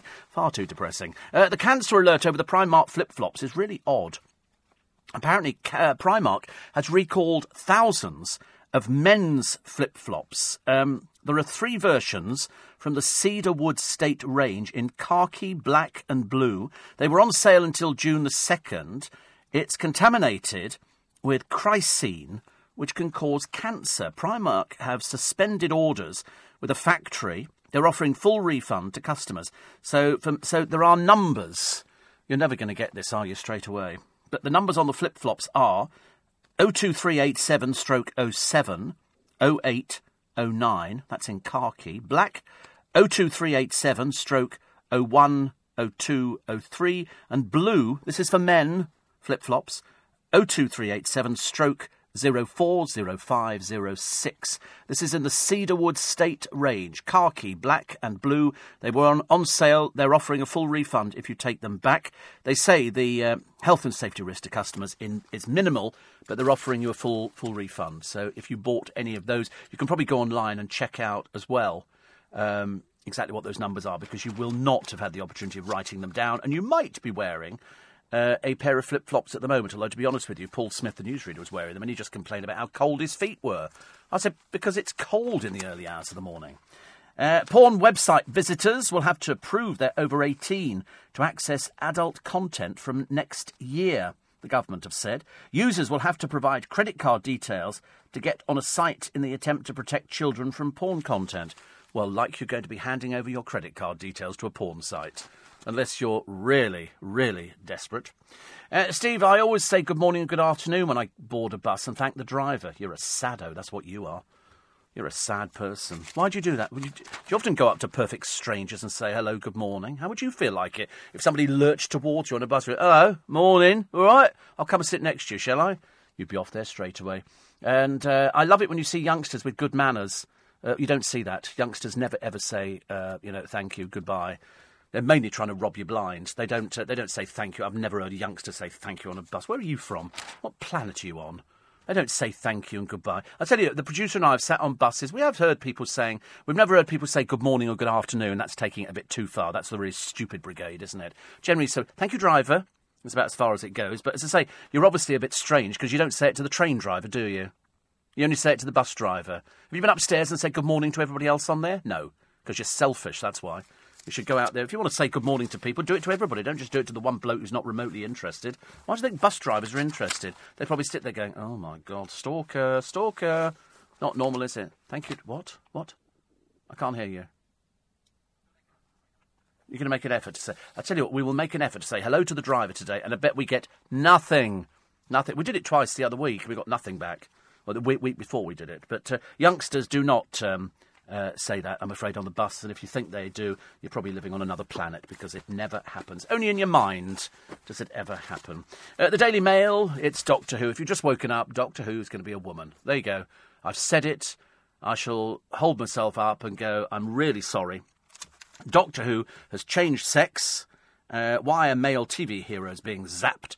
Say the Daily Mail. I mean, how many more have been zapped? There's sort of a plethora of these people. It's just he metamorphosises into something else.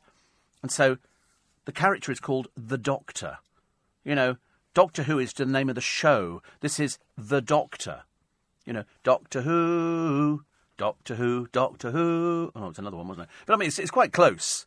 But no, he's morphed into a doctor, another doctor. I don't actually see any problem with sort of it being a woman. I don't care.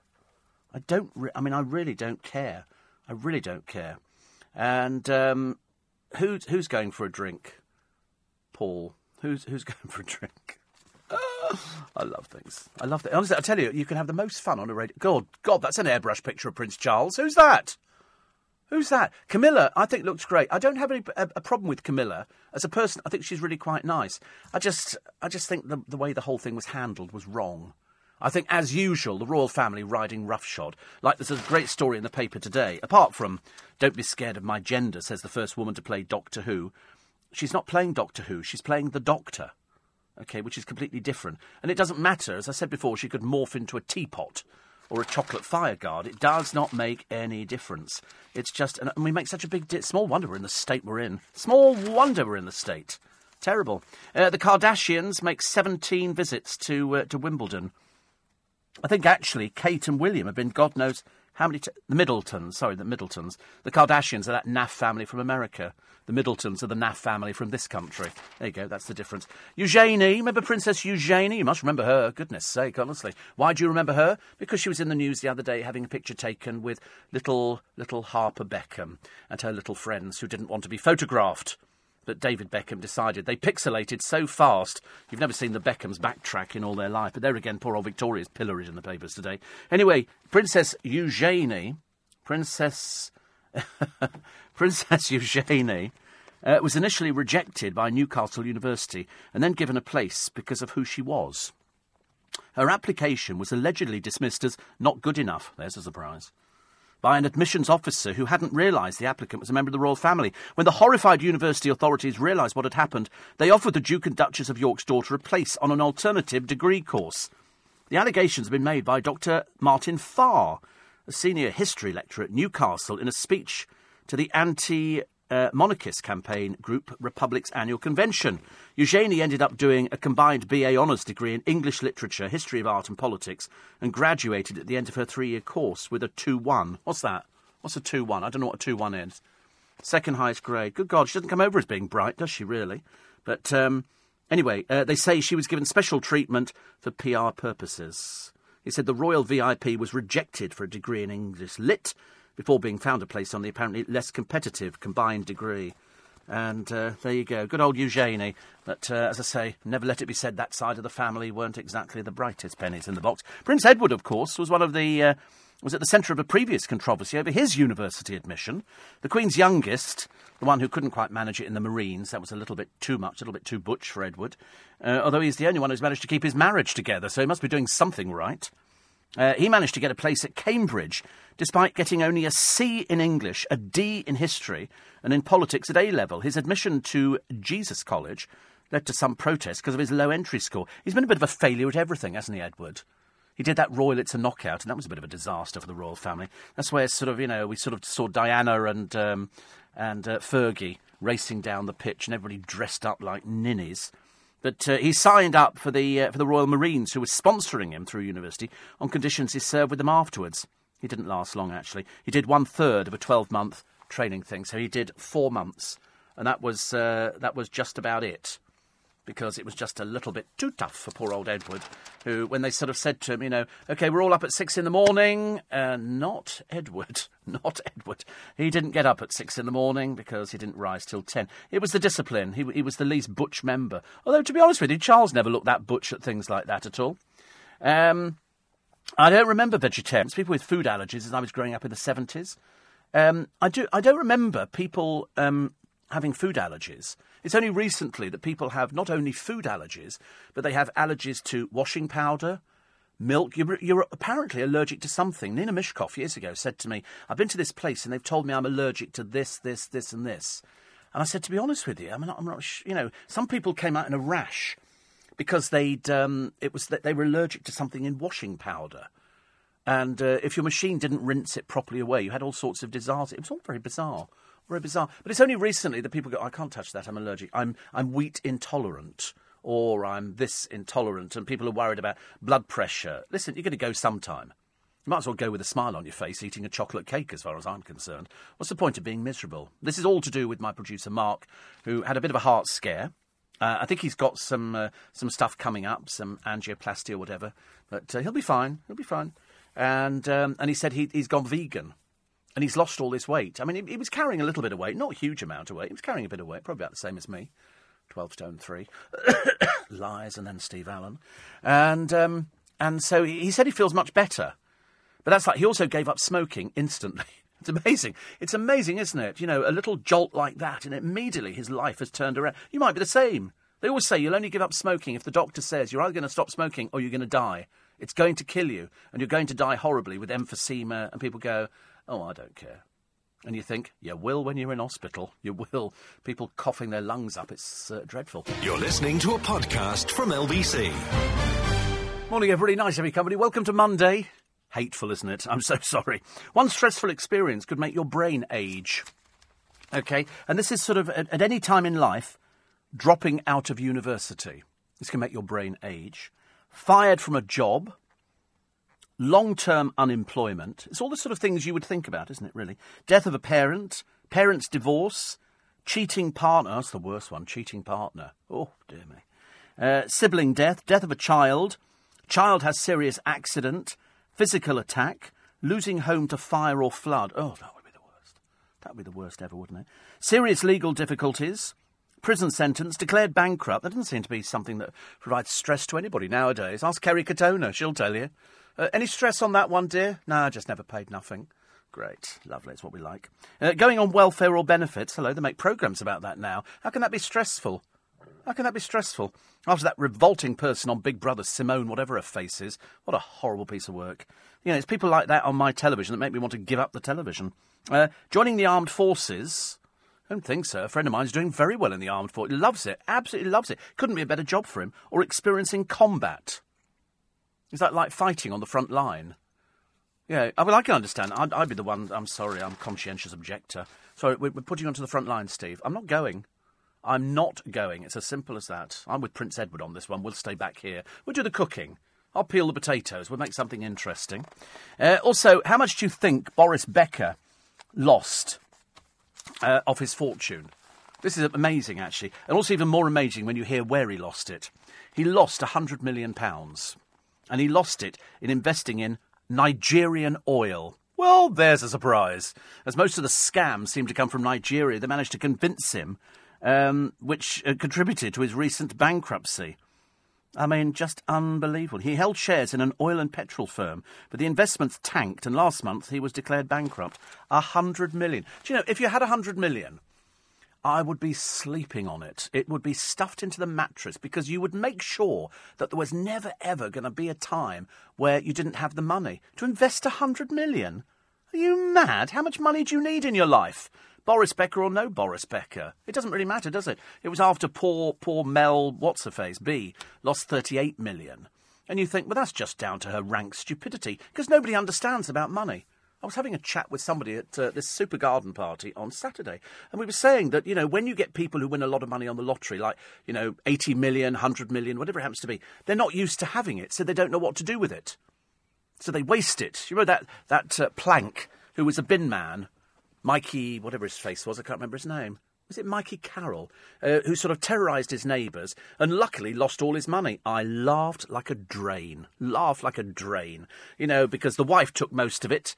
He won just under 9.8 on the lottery. He was age 19 and he had a celebrity status, but basically he was a plank. And he lost it all. The ex-wife took a load. He bought cars, smashed it all up, shoved a load of cocaine up his nose. And then it all went. I was so happy. A little taste of it and then lost it all. And that was good. And I think, actually, one smart investment was to set up a £3.9 million investment bond, which generated income. But that he was almost broke in 2006. It had gone on drugs, parties, jewellery and cars. Ha, ha, ha, ha, ha. Because the stupid don't deserve to have money. He could have given $1 million to charity. He could have helped loads of people out. And instead he didn't because he was too thick. So I think he's now working back as a bin man again. What a shame, mate. You could have been so much cleverer, but of course it was never likely to happen. Steve, the thing that really annoys me about the buses is when they're on diversion and the driver refuses to stop at any of the other stops till he's back on the route. Well, actually, I nearly missed the bus the other day. Why? Because we had one of these, take a bus tour throughout London, which are pains in the rear end. And that pulled onto my bus stop. Behind that was another bus. And my bus started to go round the outside. I stepped in the road. Oi! Back here! That was the one who I went, thank you, did the thing, and then he lurched forward. I thought, one of these days, what I'm going to do is I'm going to have a blood capsule in my mouth. And I'm going to lurch forward and I'm going to fall to the ground, bite the blood capsule, and then go, call an ambulance. You're bad driving, pal. Steve, I was on a bus yesterday from Uxbridge. The heating was actually on. I went to the driver to complain. He said, it's not on. I said, it's not on, sir. What a cheat, can I tell you? The air conditioning, certainly, they don't have air conditioning on buses. I think there is no air conditioning. I got a bus the other day and some idiot got on and closed the window on a hot day. You think, they're not all there in the upstairs department, are they, these people? So, John, I appreciate that. I've been on buses before where the heating, appears to be on and we all sit there sweltering. Steve says, Sean, are you watching the Tour de France? Do I sound like the sort of person who's going to be watching the Tour de France? Having just told you how aggravated I am about the bike ride in London, another disruption to poor, innocent people's lives in London on a Sunday who don't happen to want to wear lycra and go around with adverts with your bottoms sticking out to impress the person behind you. I'm sorry, I'm not interested in the Tour de France. I'm not missing out. I am not missing out. I only like it when they have accidents and they all crash into each other and then, whoa. I'm just not interested in cycling. I cannot. It was like, of course you're glued to it every day because you've got no life. That's why, this is a man who decorates, cushion covers. And he's sort of, he likes cycling. I don't get Wimbledon. I don't get bowls. I don't get, what else do I not get? Cricket. I don't get that. I don't get any of those things. I'm not, if you look at me, and yet surprisingly, when I was younger, I was fairly sporty. I did athletics. I played rugby. Yeah, I played rugby. I might not sound like I played rugby, but believe you me, I did play rugby. Not to any particular level, apart from I'm not getting my white shorts dirty, I think. And I played hockey. I was more athletically minded, though. I was more of track and field boy, as they used to say. And I could get my legs higher than anybody else. I used to do the high jump. I did long jump, and I did hurdles. In fact, I represented Berkshire in the hurdles. Well, I don't think I got anywhere. But I thought I was doing quite well. At school, you sort of fairly... But nowadays, who cares? And cycling, boring. For boring, dull people. And next Sunday, I might stand there and boo, as they come round the corner. Especially if it delays my getting home. Why should I be disrupted? I'm just coming in to try and do my job. Not to be disrupted by a bunch of people in lycra who couldn't give a forex about my lifestyle on the streets. It's just not right, is it? Do you know that North Korea's got even more plutonium for nuclear weapons than we feared? I worry about North Korea. I worried about David Beckham. I worry about David Beckham and the Beckham family on a daily basis as they try and think up yet more ideas for sort of getting the family into the newspapers. Because that's how it works, isn't it? That's how it works. You have to get the newspapers to get the publicity, and the publicity leans on to other things. That's how it works. Dunkirk survivor who smuggled his French bride back disguised as a squaddy. This is because of the film Dunkirk, which, to all intents and purposes, looks very good. I will be going to see it. And he says, when I win my millions on the lottery, I'm spending half on wine, women and having a good time. The other half I intend to waste. I think that's the old George Best adage, isn't it? I think exactly the same. I've heard loads of people in Manchester and Liverpool saying cheers to the bus driver, says Mike. No, you haven't. No, you haven't. You just think you have. Young people are going cheers because they've got a bottle with them. OK? They're not saying cheers to the driver. He says, but when I visit London, people look at me really weirdly when I start talking to them. Well, don't talk to them then. We don't want to be spoken to by people from Manchester. This is London. I'm sorry, nobody's got any friends in London. You don't want to talk to people. If somebody sits next to you on the bus and starts talking to you and there's empty seats, you go, excuse me, I need to get off the bus. Well, I'll go and sit somewhere else, actually. It's like in a car park. I put my car in a car park. By the time I come back, there's cars all around it. It's like they gravitate. It's very annoying. 84850. And somebody says here, you don't have conversations with people, because he went out for a meal with his mate. And, yeah, I mean, it's different. Up north, you have to talk to each other, because that's like, northern hospitality. Down London, I'm sorry, if you talk to somebody, we think you're going to mug us. So, yes, I think if anybody talks to you, on the what? On the tube. Oh, absolutely banned for life, and call the police. I'm totally of the opinion. You do not do that in London. I'm sorry, we're very private. What do you just invite them home? Why don't you pop home with me and have a cup of coffee? Oh, thank you very much indeed. I'm from Mansfield. Get the police, get the police. It's terrible, isn't it? Why do people think we want to talk to them, but we don't talk to bus drivers? I talk to bus drivers if I know them. I don't talk to people who I don't know. That would be silly, wouldn't it? So somebody's driving from here to here and you go, thank you, driver. For what? I'd be more impressed if he drove into the side of a building, but of course they don't. Well, I mean, just driving from here, that's what he's paid to do. That's what they do, they're bus drivers. If they were sort of, mule carriers or something, I'd be surprised if they drove a bus. Anyway, News at 6 is coming up now. I've got way too much stress. Small wonder things are going wrong, honestly. Call 999, you get Skype instead. They're going to be assessing you on Skype. No, you look perfectly all right to me. That'll cut them out, won't it, really? The £100 billion plan to cancel student debt. Labour have admitted, just an idea. I don't think they'll really do it at all. The Doctor has changed sex. Why are male TV heroes being zapped? I wasn't aware they were, but I'll tell you, people are up in arms over this. This is really the most controversial thing the BBC have done since they decided to reinstall people on Strictly Come Dancing. Eugenie turned down by a top university until they realised who she was. Oh, you can come in, dear, you can come in. 1.2 million more migrants heading to Britain, and use-by dates. Why not scrap them? Well, we can't. I suppose you can spot mould, can't you? You're listening to a podcast from LBC. Morning, everybody. Nice to have your company. Welcome along to a cheery little way to start Monday on LBC with Steve Allen's Early Breakfast. Everybody's talking about, firstly, Labour, who've now admitted that maybe they can't sort out this free student education, so the £100 billion is disappearing fast.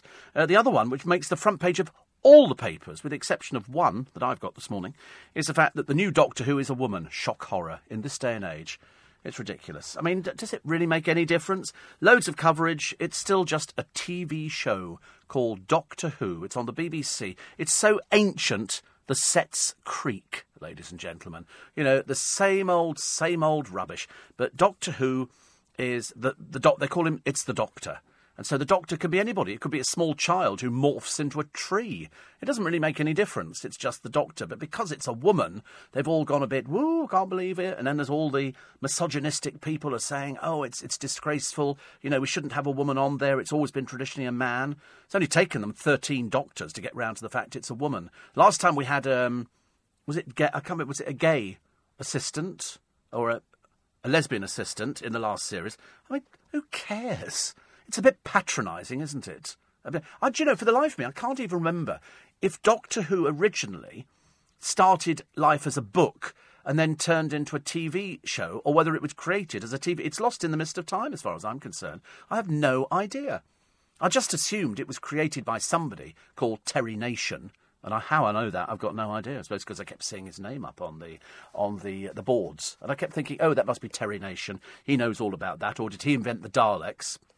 And then it started as a TV show. It didn't emanate from a book or a comic or a pamphlet or anything else. I mean, it's quite clever. I wonder who actually copyrighted Doctor Who. Because somebody somewhere must own the copyright to the programme, mustn't they? Doctor Who. It was BBC, yeah. Probably BBC Enterprises. It's interesting, though, isn't it, when you sort of look at it and you think, where did that come from? Because lots of things emanate from books, which they then turn into TV programmes. But this started life as a TV programme. So somebody had to go to the BBC a long time ago and say, I've got this brilliant idea. Here's a man who walks into a phone box and it goes, roo, roo, and then it goes somewhere else. And they sort of opened the door, and, I mean, it was dreadfully done. I mean, it really was. It was appalling. And it was originally set in a junkyard. That was where it originated, and the phone box was in the junkyard. And the kids came back from school. They came back from school, and they went to see their grandfather. And then they went off on their adventures. And we loved it. I thought it was brilliant. I loved it in the early days, and then it went a bit silly. And some of the swamp creatures just looked like people, which they draped things over. And nothing beat the Daleks. Whoever came up with the invention of the Daleks, and that's a thing in itself. I suppose it's quite clever, and it's spawned an industry. It's spawned an industry of people who are addicted to it, in the same way that people like Star Trek, Star Wars, Harry Potter. Every so often you get something thrown up, but this one's been going for 50-odd years. Over 50 years now. And I haven't seen it, I don't know, for probably about 30 years. Wouldn't be remotely interested. I know who the various doctors are. This woman I didn't know, but apparently she has taken her clothes off before now. But that's what people are up in arms over. It's the fact it's a woman. And they don't think a woman can do it. I don't know why. I thought a woman could sort of do it just as well. But because I don't watch the programme, I don't care. But I've never read so much hatred on the internet from people who are so anti this. Dreadful, really. So fish and slips. I will come round to that story a bit later on. After past, we shall run through the front pages of the papers. But I'm telling you now, it's Doctor Who changing sex that seems to have got people excited. And they announced it after Wimbledon. So after Federer won, and then go, oh, Doctor Who's going to be this. Victoria Beckham, in the papers from yesterday, it's a throw-over. The papers sometimes run things on a Sunday, and then they go, we've got a gap on Monday. Oh, let's run Victoria Beckham. The fact that she claims she designed the new Range Rover Evoque, and was saying, oh, David would like to drive this. I mean, there's no end to the shame of this family. But Range Rover have said, no, she didn't design it. Of course she didn't design it. She couldn't design a car. Don't be ridiculous. I mean, she could barely do bell-bottoms. Also, Fury at the Stars pay at the BBC. Two things. First of all, you think, some of you, that the BBC are going to tell you what their stars earn. They won't. They're not allowed to do that. That's confidential. You can't do that. If they have companies, then you could probably see if you can have access to Companies House, which I believe you can at the moment. You can find out. At the moment, I think it's free access on the internet. So you can put in a company. You can see, what they turn over and how much. So if you found somebody like, say, for example, Graham Norton, he might have a company. I don't know whether he's got a company or not. You could check him out on Companies House. You can see how much money was paid into his account and how much he's got in reserve. But that doesn't give you an indication of how much they're earning, necessarily. Also, they've discovered that apparently well, let's have a look here. Here we go. This is one here. This is Jeremy Vine in Companies House. And he's a director. It's an active company. He was appointed on the 8th of June. And Jellyvine Productions, a direct. This is what you could just. This is just simple occupation. On one of them, company director. On the other one, he's presenter.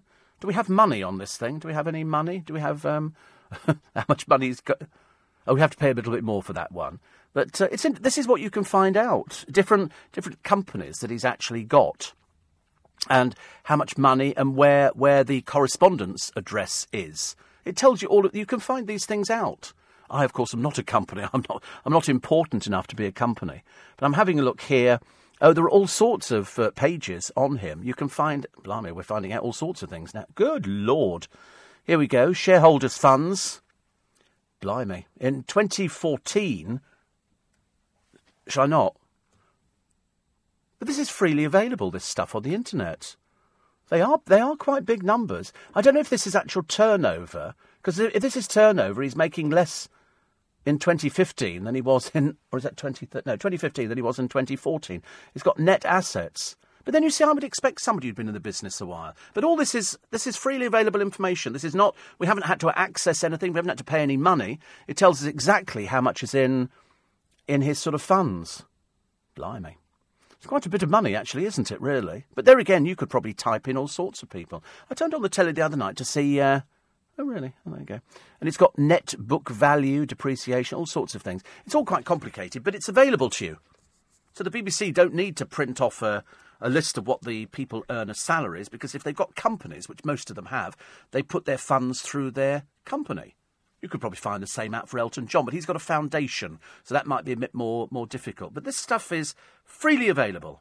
Anybody can access it. It's not difficult. But why would you be interested in what somebody earns? As a child, I think I might have had this fascination. Somebody earning, £100,000 a year would be terribly exciting. Nowadays, I'm not really remotely bothered. I've not been on a bus, Steve, in years, but I turned 60 in May, and I've just applied for my bus pass, and I'm adamant I'm going to use it at least a few times. It's free. It's free. You get that nice over 60 pass. You could just get on the bus, and you just get off the bus. Sometimes I get on and then get off the next stop, because it doesn't cost anything. Or failing that, sometimes I go to the bus driver, I want to go all the way. And instead I find myself standing back at the bus stop all by myself again, because bus drivers don't want to talk to you, unless they know you. If they know you, they'll go, "Hi, Steve." I get that a bit round my way occasionally with people who drive buses who know who I am. And I've had it occasionally in town. Miguel, we had the other day on the bus, who I've not seen in ages. I told you I thought he'd won the lottery and disappeared, but he hadn't. So that was good news, actually. Good news. And people saying, I think that bus drivers are really nice, but we don't say anything to them. We don't. I mean, if I'm getting off the bus, if Miguel's on it, I go, "See you later, bye." And he gives me a wave. But I know him. I wouldn't say it to a stranger. I don't go up to people in the street and go, "Oh, hello, how are you?" They'll be going, "Sorry?" They'd be looking around for the camera crew, wouldn't they? Looking around for the camera crew. £13 million fine for the hospital parking. I know. I can't believe it. It's in all the papers today. 12.8 million. It's all the staff in a hospital in Welsh Wales, and they've just ignored the parking regulations. Now, I told you, in a lot of hospitals now, they make a fortune. I think it's hundreds of millions of pounds a year that comes in through parking. Whether the hospitals get a percentage of that, I don't know. I don't know how it works for it. They do get a percentage. What do they spend it on? I suppose equipment or something like that. Blimey. But it's only in England. But it's certainly a cash cow. England and Wales do it, and so... Free in Scotland. Well, I'm going to Scotland for my treatment, ladies and gentlemen. No, I'm more than happy to have my treatment down here, because I can get the bus. Most buses go direct to a hospital, don't they? It's you very rarely find a hospital in the middle of nowhere where the bus doesn't go to. It goes to the hospital. So I've been to hospital on the bus. I've been collected on the way back. But these nurses and doctors who've been working there, one lady, £150,000 worth of fine she's accrued, and she's not paid a penny piece. Now, her argument is the hospital should provide somewhere for her to park, which I think they should if you work there. But they don't. They've only got so many space. They've got 6,000 staff in this hospital, and presumably not all of them have collected parking tickets. Perhaps some people, at the time you turn up, perhaps it's easier. I don't know. But people might have to sell their houses to pay it, because the court has ordered that they pay, because the parking company want their money. It's not good news, is it, really? I mean, should it be free parking for everybody? If you work for a company in the city, in London, or wherever you happen to be, do you have to pay for your parking, or do you get it for free? And the answer is, everything's free in Scotland, and perhaps we should all go live there. We could all go to the... I couldn't remember what I was thinking. We could all go to the Trossachs, couldn't we? Or something like that. And it'd be nice. But it's all free there. Prescriptions are free too. Blimey, let's go to Scotland now. Let's go to Scotland now. Let's go to Glasgow. Hello! We're here because it's all free. Thank you very much indeed. You're listening to a podcast from LBC. Morning, everybody. Nice to have your company. 20 minutes past 6, Steve Allen's early breakfast. Spare a thought for a chip shop boss who stopped serving unwrapped food. You know when you go into a chip shop now, well, in fact, we've done it for ages, and you go a portion of chips, and they go wrapped or unwrapped.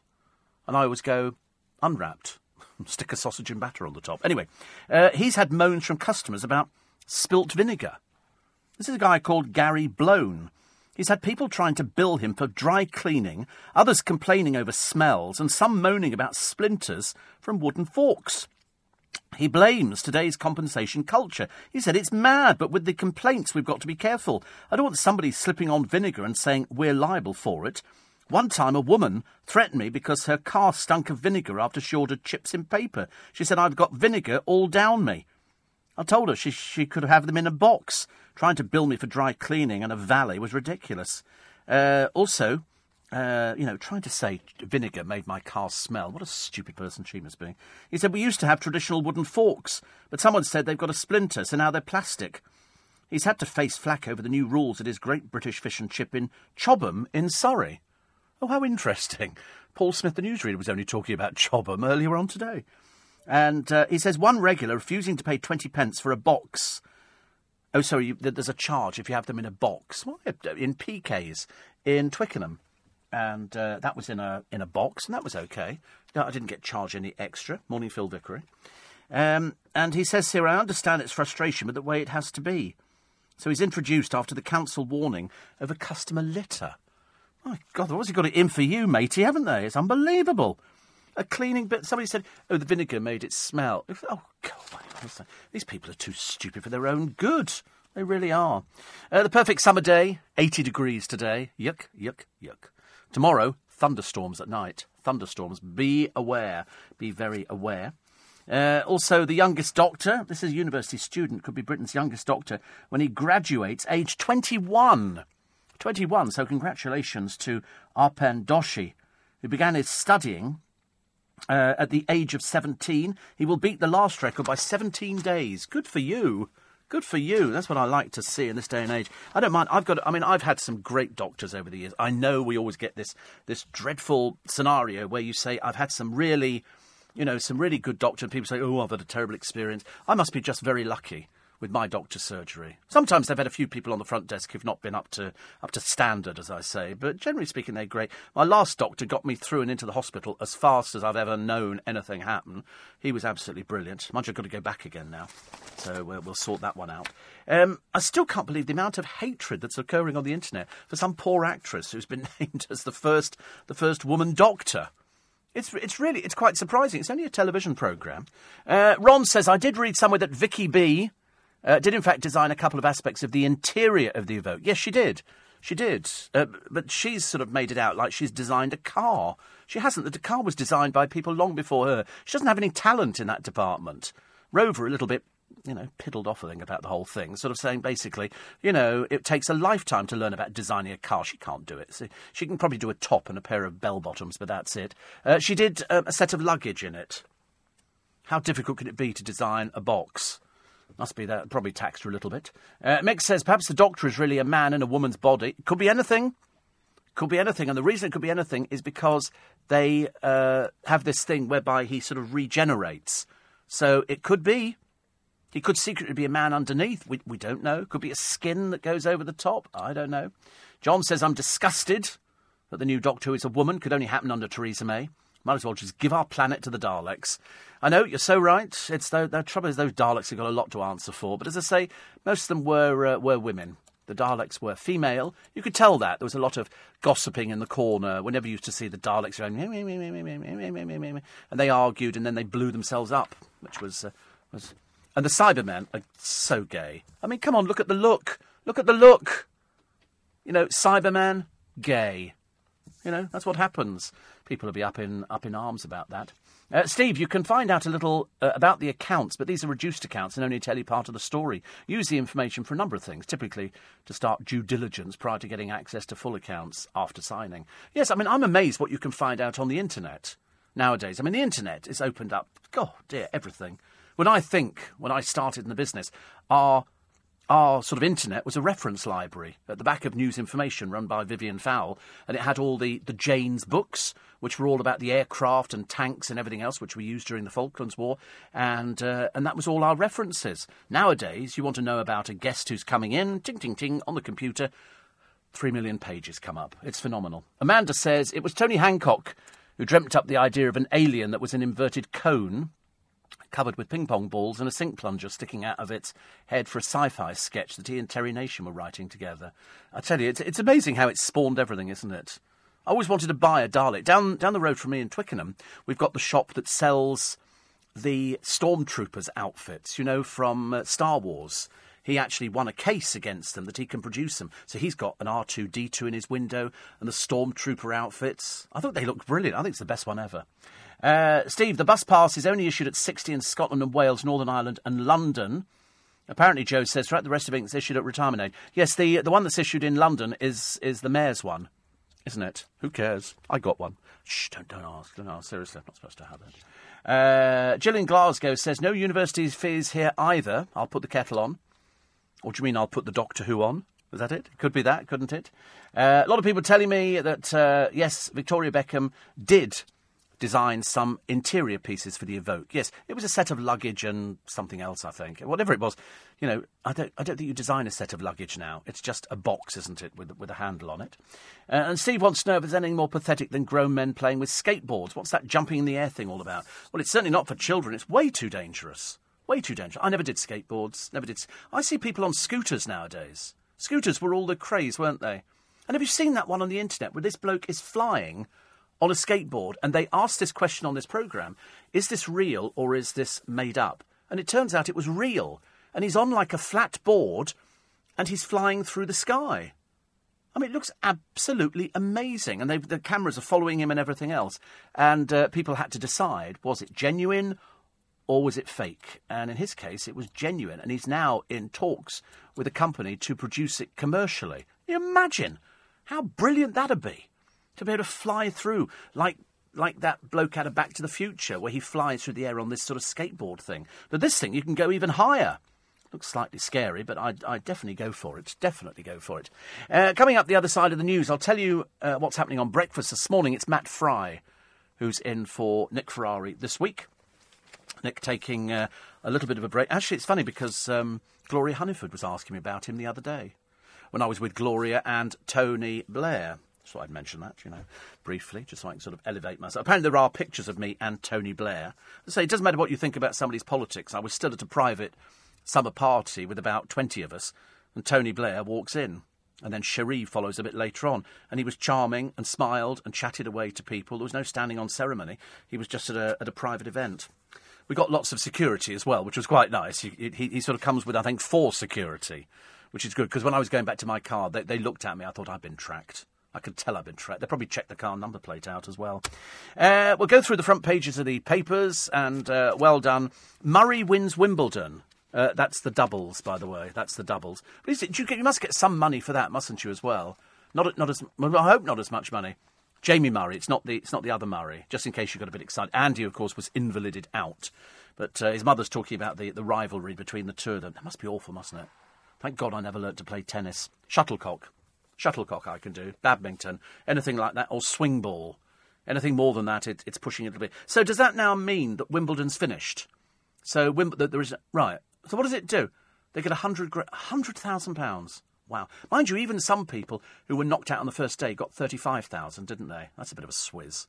I want a bit more for my money, I think. But now, so what does it do? Wimbledon now put the covers back on and they all go into mothballs.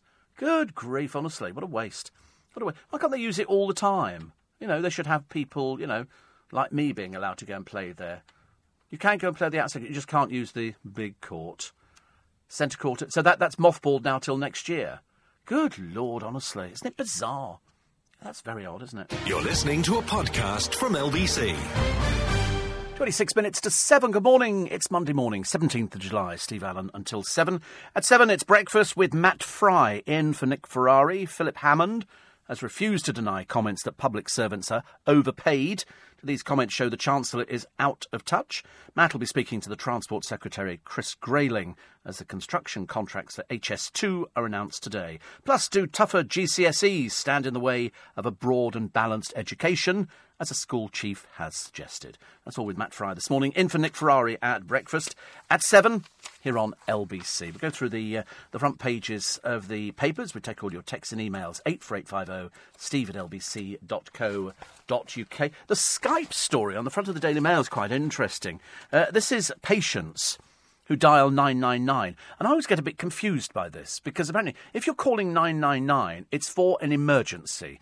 Not as in the case of last week, a number of people phoning up to say that they weren't happy with the football results. I mean, people who are quite clearly too stupid to understand anything at all. But there is another number you call if it's a non-emergency. And, of course, there is an out-of-hours NHS number as well. It's 101. You call if it's a non-emergency. 999 is for an emergency, and I think the operators are immensely patient. Now they've got Skype. You'll be assessed over Skype instead of being sent an ambulance.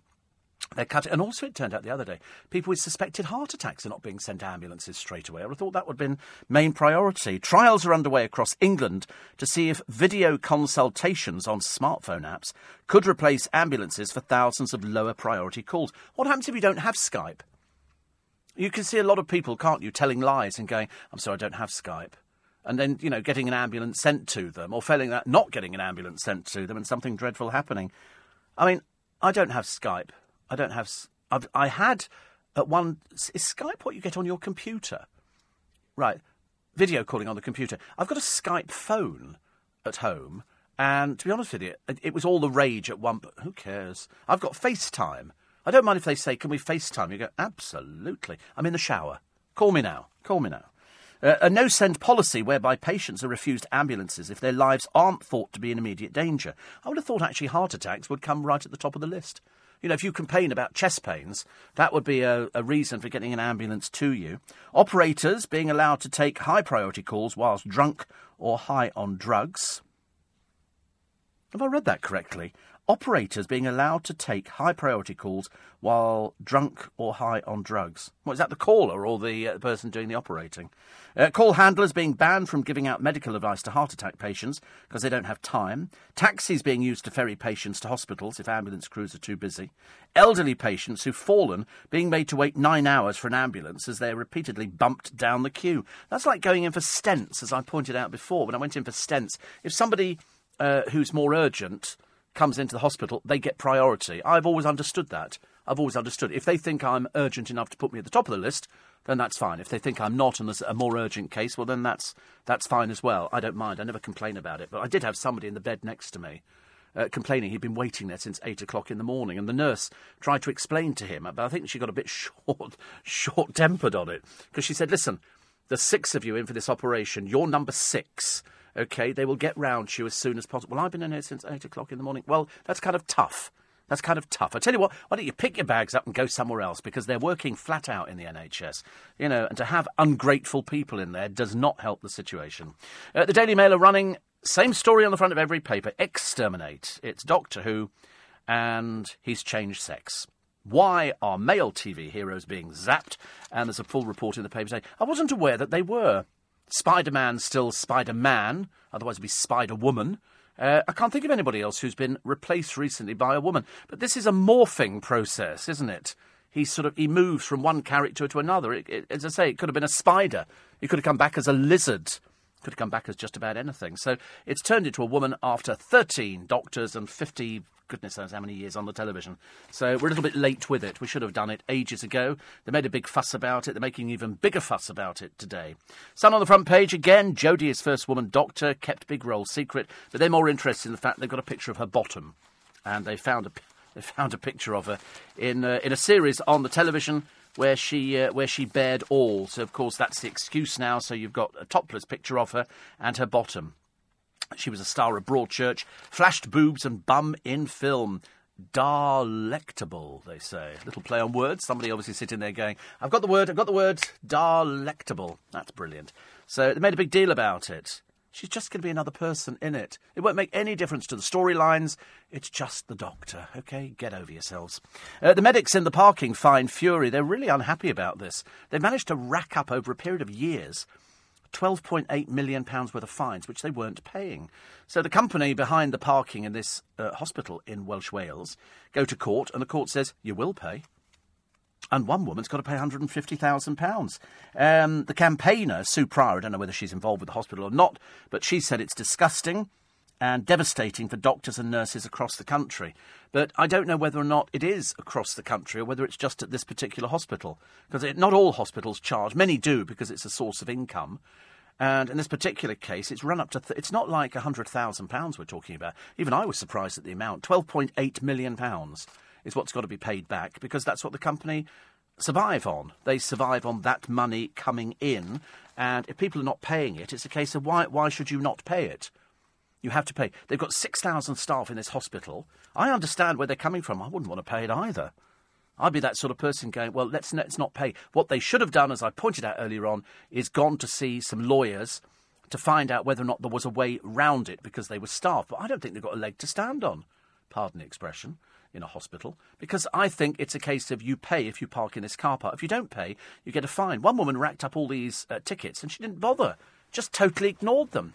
Which, if these had been parking tickets in the real world, they'd have had you hauled into court long before this. She's racked up so much money that, it's almost beyond most people's comprehension to cough up £150,000. She might have to sell the house, which I think would be a ridiculous scenario. And I'm hoping perhaps the company might sort of say, well, let's go for half the money or something. Even so, that's how many of you can put your hands on £75,000? It's like saying, 50 million.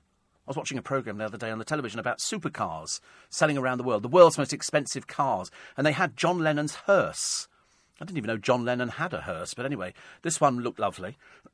It didn't achieve its reserve, which I think was about £100,000. It only got to 80. But the next car up was a Ferrari. Price tag, 15 million. It looked very average to me. I don't understand why Ferraris sell for such huge amounts of money. I understand the engineering thing, but this thing is like you're sitting on a time bomb. There's a petrol line that goes directly across you at the front. You're sitting on a petrol tank.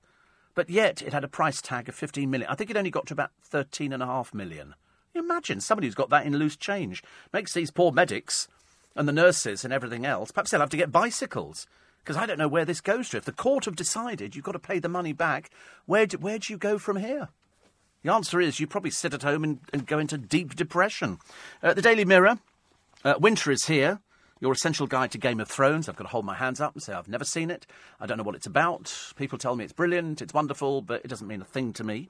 Hammond the hypocrite, the multimillionaire chancellor, calling nurses and cops overpaid. Why do we call nurses nurses and yet policemen we call cops? Can't we call them policemen? Is it because somebody can't spell policeman? It's like people who write Merry Xmas because they can't spell Christmas. Anyway, he rakes in 10 grand a month renting property as he lives in luxury for free. Yes, I mean, it would appear that he's slightly hypocritical. About time, Lord, not a religious story, it's the new Doctor. After 12 male Doctor Who stars, we finally get a woman. They make such a big deal about it. Frank Lampard and Christine, how are you? Here she is. I won't risk my relationship with Frank by having IVF. Oh, well, there you go. Why do people tell you everything about their lives, don't you? There's no secrets. In the papers today, Jordan, or Katie Price, or whatever she's called today, she's decided to reduce her 32 double G breasts next May. I think we'll have forgotten all about Jordan by next May. Also, the Brit winning Wimbledon, which is good, and all the children out there. And who are the two smartest children? Roger Federer's. He's got twin boys of 3, Lenny and Leo. And what a pair of cutesy. And a gorgeous sister as well. She's 7. He's got twin girls as well. Good Lord, how many children has he got? The kids are absolutely divine. Absolutely divine. They've got the most beautiful outfits on. You'll be looking at these outfits, and I tell you, if this was a royal child, they'd be going, where'd you get that from? Where'd you get that from? You'd be going, they're really cute. Little white trousers, matching trainers, white socks, and nice shirts. One of them, unfortunately, has got his finger stuck up his nose. But, that's what kids do, isn't it, nowadays? They sit there and they've got no idea what they're doing. But the jackets are really cute. They're really, really good. So I'm glad he's won. I don't know anything about tennis, but I'm always happy when somebody wins. I think that's quite nice. More in the Lynx set for a comeback. The Lynx, I thought it was that body spray. I thought, good, Lynx is coming back. I thought, I don't think it ever went away. But no, a Lynx. They've done They haven't been here for about 1,000 years. The Lynx Trust has applied to reintroduce 6 Eurasian lynx in a forest region of Northumberland in a 5-year trial programme. Dear God in heaven. However, there are no recorded attacks on humans by healthy wild Eurasian lynx. What happens to the unhealthy ones? Do we have to sort of look at... I'm sorry, healthy or unhealthy? What are you? I'm unhealthy. That could be nasty, couldn't it? Also, the trip facing a trial in a landmark case. This is some people who went on holiday and became ill. That's what they said. We've had lots of cases like this in the past. And in fact, the last one, he decided he didn't want to go to court. He decided it was going to be too embarrassing because they discovered pages and pages and pages of him having a really super time on holiday, not confined to his bedroom, as indeed he had laid claim to. So this is a whole family, I think, this time. Every one of them ill. They're pushing it to say, no, you weren't. OK, quick time check for you. I know you worry about this on a Monday, and I know you think to yourself, God, are we going to get the bus on time? Probably not. You're listening to a podcast from LBC. Morning, everybody. It's 12 minutes to 7. It's exciting, isn't it, Monday? I don't know why. I always think Monday's a nice day. Everybody else, of course, hates me for thinking that. Could Steve Allen please correct the non-emergency number? 101 is police non-emergency. 111 is an NHS non-emergency. Is that the 101? Is that just police? That's the police. Yes, it's not a crime in progress. Yes. Albert says, they said they're getting tough with acid attacks. They've said that about knife crumb. I'm still waiting. Well, they're having a debate on acid attacks now. How do they differ? Because they're now, within what seems to me like less than 2 months, they've escalated. Now we've got people riding around with knives and with machetes attacking people on the back of mopeds. They've got to stop it immediately. How long is it going to take them to talk about this one, Albert? I hope not too long, but knowing everything that moves in government, it's generally at snail's pace. Dave says, I pulled into Tesco's yesterday, put air in my tyres. £1 charge, just pulled into Sainsbury's and it's free. Well, in fact, every garage charges for air now. I've got a little thing. I'm sorry about that. I've got it's a tyre inflator. It costs about 30 quid and it's digital. And you plug it into the cigarette lighter and you set it to whatever it is, 32, 34, 36, and then you connect it up to your air inlet thing and you push the button and they're a bit noisy. They're not as quiet as you want them to be. And the moment it hits the desired thing, it stops. It's brilliant. It's brilliant. You don't need to pay £1 a time. Just go and buy one of these things. Much easier. Steve, I was watching QVC. They were selling beautiful jewellery. There was all collector's items at $19.99. I couldn't help but think of you. Yes, I mean, I always watch these things. It is hilarious. It is absolutely hilarious. Somebody says you don't get the bus pass when you're 60. It's stopped. No, it hasn't. It's still going, and harder to apply. But it's nice. It works on a Bentley, Warren. Yes, you can pump your tyres up easily on a Bentley. And believe you me, they're more difficult to pump up because the air inlet, you have to put an extender on. Have you seen these before? But the only extender that works is the metal one, which my garage gave me. But, yes, it works very well, actually. And Charlie Girling, head of our entertainment, must be listening to somebody else. Because, sorry, what have I done here? She says, I'm jealous of you. You get to watch Game of Thrones from the start. I've never seen it. I don't even know what it's about. I've never seen Game of Thrones. I must be the only person in the entire universe who's never seen it. And the producer's never seen it either. I couldn't tell you what it's about. I've no idea. It looks lovely, but not... Not for me, I fear. So be not jealous with me. Be not jealous with me.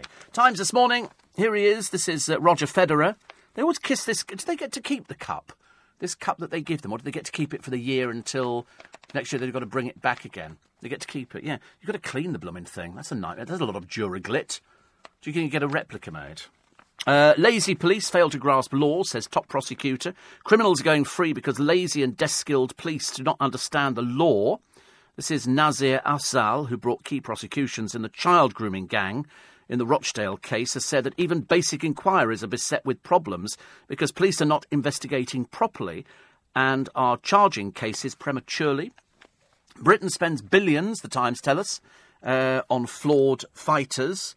The setbacks and hidden charges push the cost of an F-35 stealth aircraft. They're $150 million each. Imagine having your own stealth aircraft. Where would you park that, for goodness sake? That'd come down a bit strange, wouldn't it? Plus, also growing up with Ruby Wax, her daughters tell all. Oh, I bet they can tell. But there is in the Times today the A to Z of Game of Thrones. So for all you Game of Thrones fans out there, the Times is going to be your paper of choice today. The Guardian. Oh, guess what? Meet the new Doctor. Dizzy Rascal. And the eighth wonder. How many times has Federer won? Is it 8 times he's actually won now? Whatever it is, he's done very, very well. He's won 8 times. Apparently, the cup never leaves the home of Wimbledon. They get a replica. And so Roger's now got 8 replicas. They're quite big, aren't they? Still a blooming nightmare to clean. You know, you'd be sitting there with that Duraglitz. Oh, God, I couldn't be bothered with it. I'd have to buy one of those automatic mop things that sort of does it. Stripping Grenfell-style cladding puts blocks at more risk. Every time I walk past a block now, or I drive past a block of flats, I look up and I go, is that cladding or is that not cladding? I don't know. I'm not really sure what I'm looking at half the time. If it goes over the top of bricks, I'm assuming it's called cladding. And I'm assuming it's as dangerous as it ever was. Brexit threat to safe and stable food supplies, say the Guardian. Ministers sleepwalking to high prices and lower standards. I don't know, I do get the feeling sometimes we seem to be lowering standards all over the place, don't we? Everything, we just go, oh, that's the way it is. You know, now we've discovered this morning that the police don't pursue children on little motor scooters with no helmets on because they could hurt their little selves. kind of tough as far as I'm concerned. They need to change the law very quickly. If they suspect somebody of a robbery, what do they do? Just leave them. They seem to be sort of doing it on all the interceptor programmes, chasing people. Mind you, they have helmets on, but there again, you'd have to be a bit stupid, wouldn't you? A bit of a simpleton to actually be on the back of one of these things with no helmet on. I would have thought actually easier to identify you as well. They only put the helmets on to try and disguise themselves, so I'm all in favour of don't wear helmets then. Good chance you're having an accident, and very good chance you're being identified. The new Doctor Who is a woman. Are they too PC at the BBC, says The Express. I don't know why. I wonder who made that decision. Do you think somebody actually sort of going, how about Gurley? Anybody up, Gurley? Do you think she'd be able to fight people? So, the new what? The new boss of...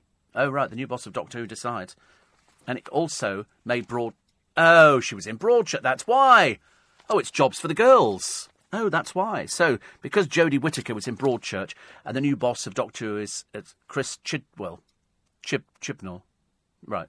Because he worked with her, he went, oh, let's have her. I think they should have had somebody from Midsummer Murders. You know, because there's a lot of killing goes on in Doctor Who. There's a lot of pew, pew, pew, and all that kind of stuff. If we don't cut all ties with the EU, 1.2 million more migrants will head to Britain. It's interesting. I was going to ask Tony Blair about that on Saturday at this garden party. And I thought, no. I'll just tell him it was like meeting the Pope. You know, I was standing by the doors and he just walked in behind me. There was about 10 of us at the party at that time. And it only went up to about 20, 25. And it was lovely. And there was Tony Blair, and I'm thinking, he's been in every... I said, you're a bit newsworthy today, aren't you? And he went, it would appear so. He's quite charming, Formula One Lewis, front page of the Daily Star, because he drives fast racing cars. And Wimbo champ Murray, your official Love Island paper tells you that Olivia is part of a sex plot to win. It's fantastic. I mean, you know, I don't know why we just don't bother with these things. It's dreadful. You know, I mean, it's a cheap, tacky programme with cheap, tacky people in it. And they seem to hail it if somebody has sex on the television. This apparently is front page news. So-and-so's had sex on the television. You think, God, their parents must be so thrilled. Absolutely thrilled that something that, you know, is really supposed to be confined to sort of, you know, private, you're prepared to do in front of millions of people. Tramps. It's dreadful, honestly. It really is. It's just absolutely appalling. It's like in Big Brother. Vile, disgusting people who argue, use filthy language. I'm not a prude. You know, I've used filthy language before, mainly against the producer. You know, you have to occasionally. I tell him, you know, I'm sort of quite hardened to it. You know, I'll use a rude word like... Yeah, HR are well aware of this. They just go, oh, that's Steve. That's Steve. He sort of uses language like that.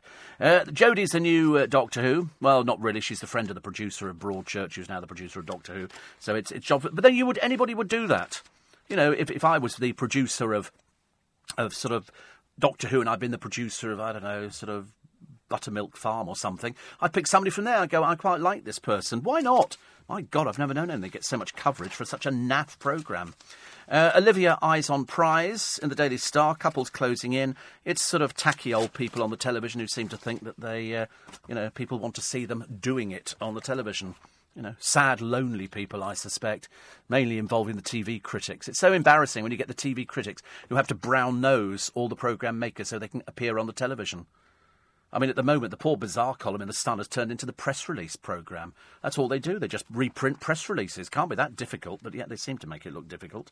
Hammond accused of Brexit treachery, says The Telegraph. Also, no tennis player in history has had more to be regal about. This is Roger Federer. It just means that he's good, and the other ones aren't as good, which means that he's probably not evenly matched. It's like sort of fighting Frank Bruno. You know, to find somebody like Frank Bruno... You know, you'd have to find somebody who hadn't fought for ages and ages to let Frank Bruno win. Because boxing's a right load of old rubbish, isn't it? Also, nice to meet Who. Yeah, this is Doctor Who again. Charlie Gard's lawyer, a euthanasia charity boss. Charlie Gard's parents are said to be outraged after discovering that the lawyer appointed to represent their 11-month-old son in court heads a charity that backs assisted dying. Victoria Butler-Cole, who speaks on Charlie's behalf in court, is chairman of Compassionate in Dying, a sister organisation to Dignity in Dying, which campaigns to make assisted dying legal in the UK and was formerly the Voluntary Euthanasia Society. They're getting very angry. You get the feeling that Charlie Gard's parents are getting very, very angry at the moment. She will be allowed in today, the meeting with this this surgeon from America. I don't think she's allowed to ask questions. I think she's there partially as an observer because they'll be talking about things that she wouldn't understand. So we'll wait and see what happens with that one. Thank you for your company today. Very grateful. You can listen to LBC whenever you want and wherever you are. You can follow me on Twitter at Steve Allen Show, and you can podcast this programme. We have a free podcast up for you today, which is ready and available and will be uploaded, as they say, in a matter of minutes. If you download that LBC app for your mobile or tablet, you can never miss a moment. Wherever you go in the world, you can tune into LBC. So that's really, really good news. And it's lbc.co.uk. Leading Britain's conversation at 10 this morning, it's James O'Brien. But up next, in for Nick Ferrari at breakfast, it's Matt Fry. If you enjoyed this podcast, listen to Steve Allen live from 4 a.m. Monday to Friday and Saturday and Sunday from 5 a.m.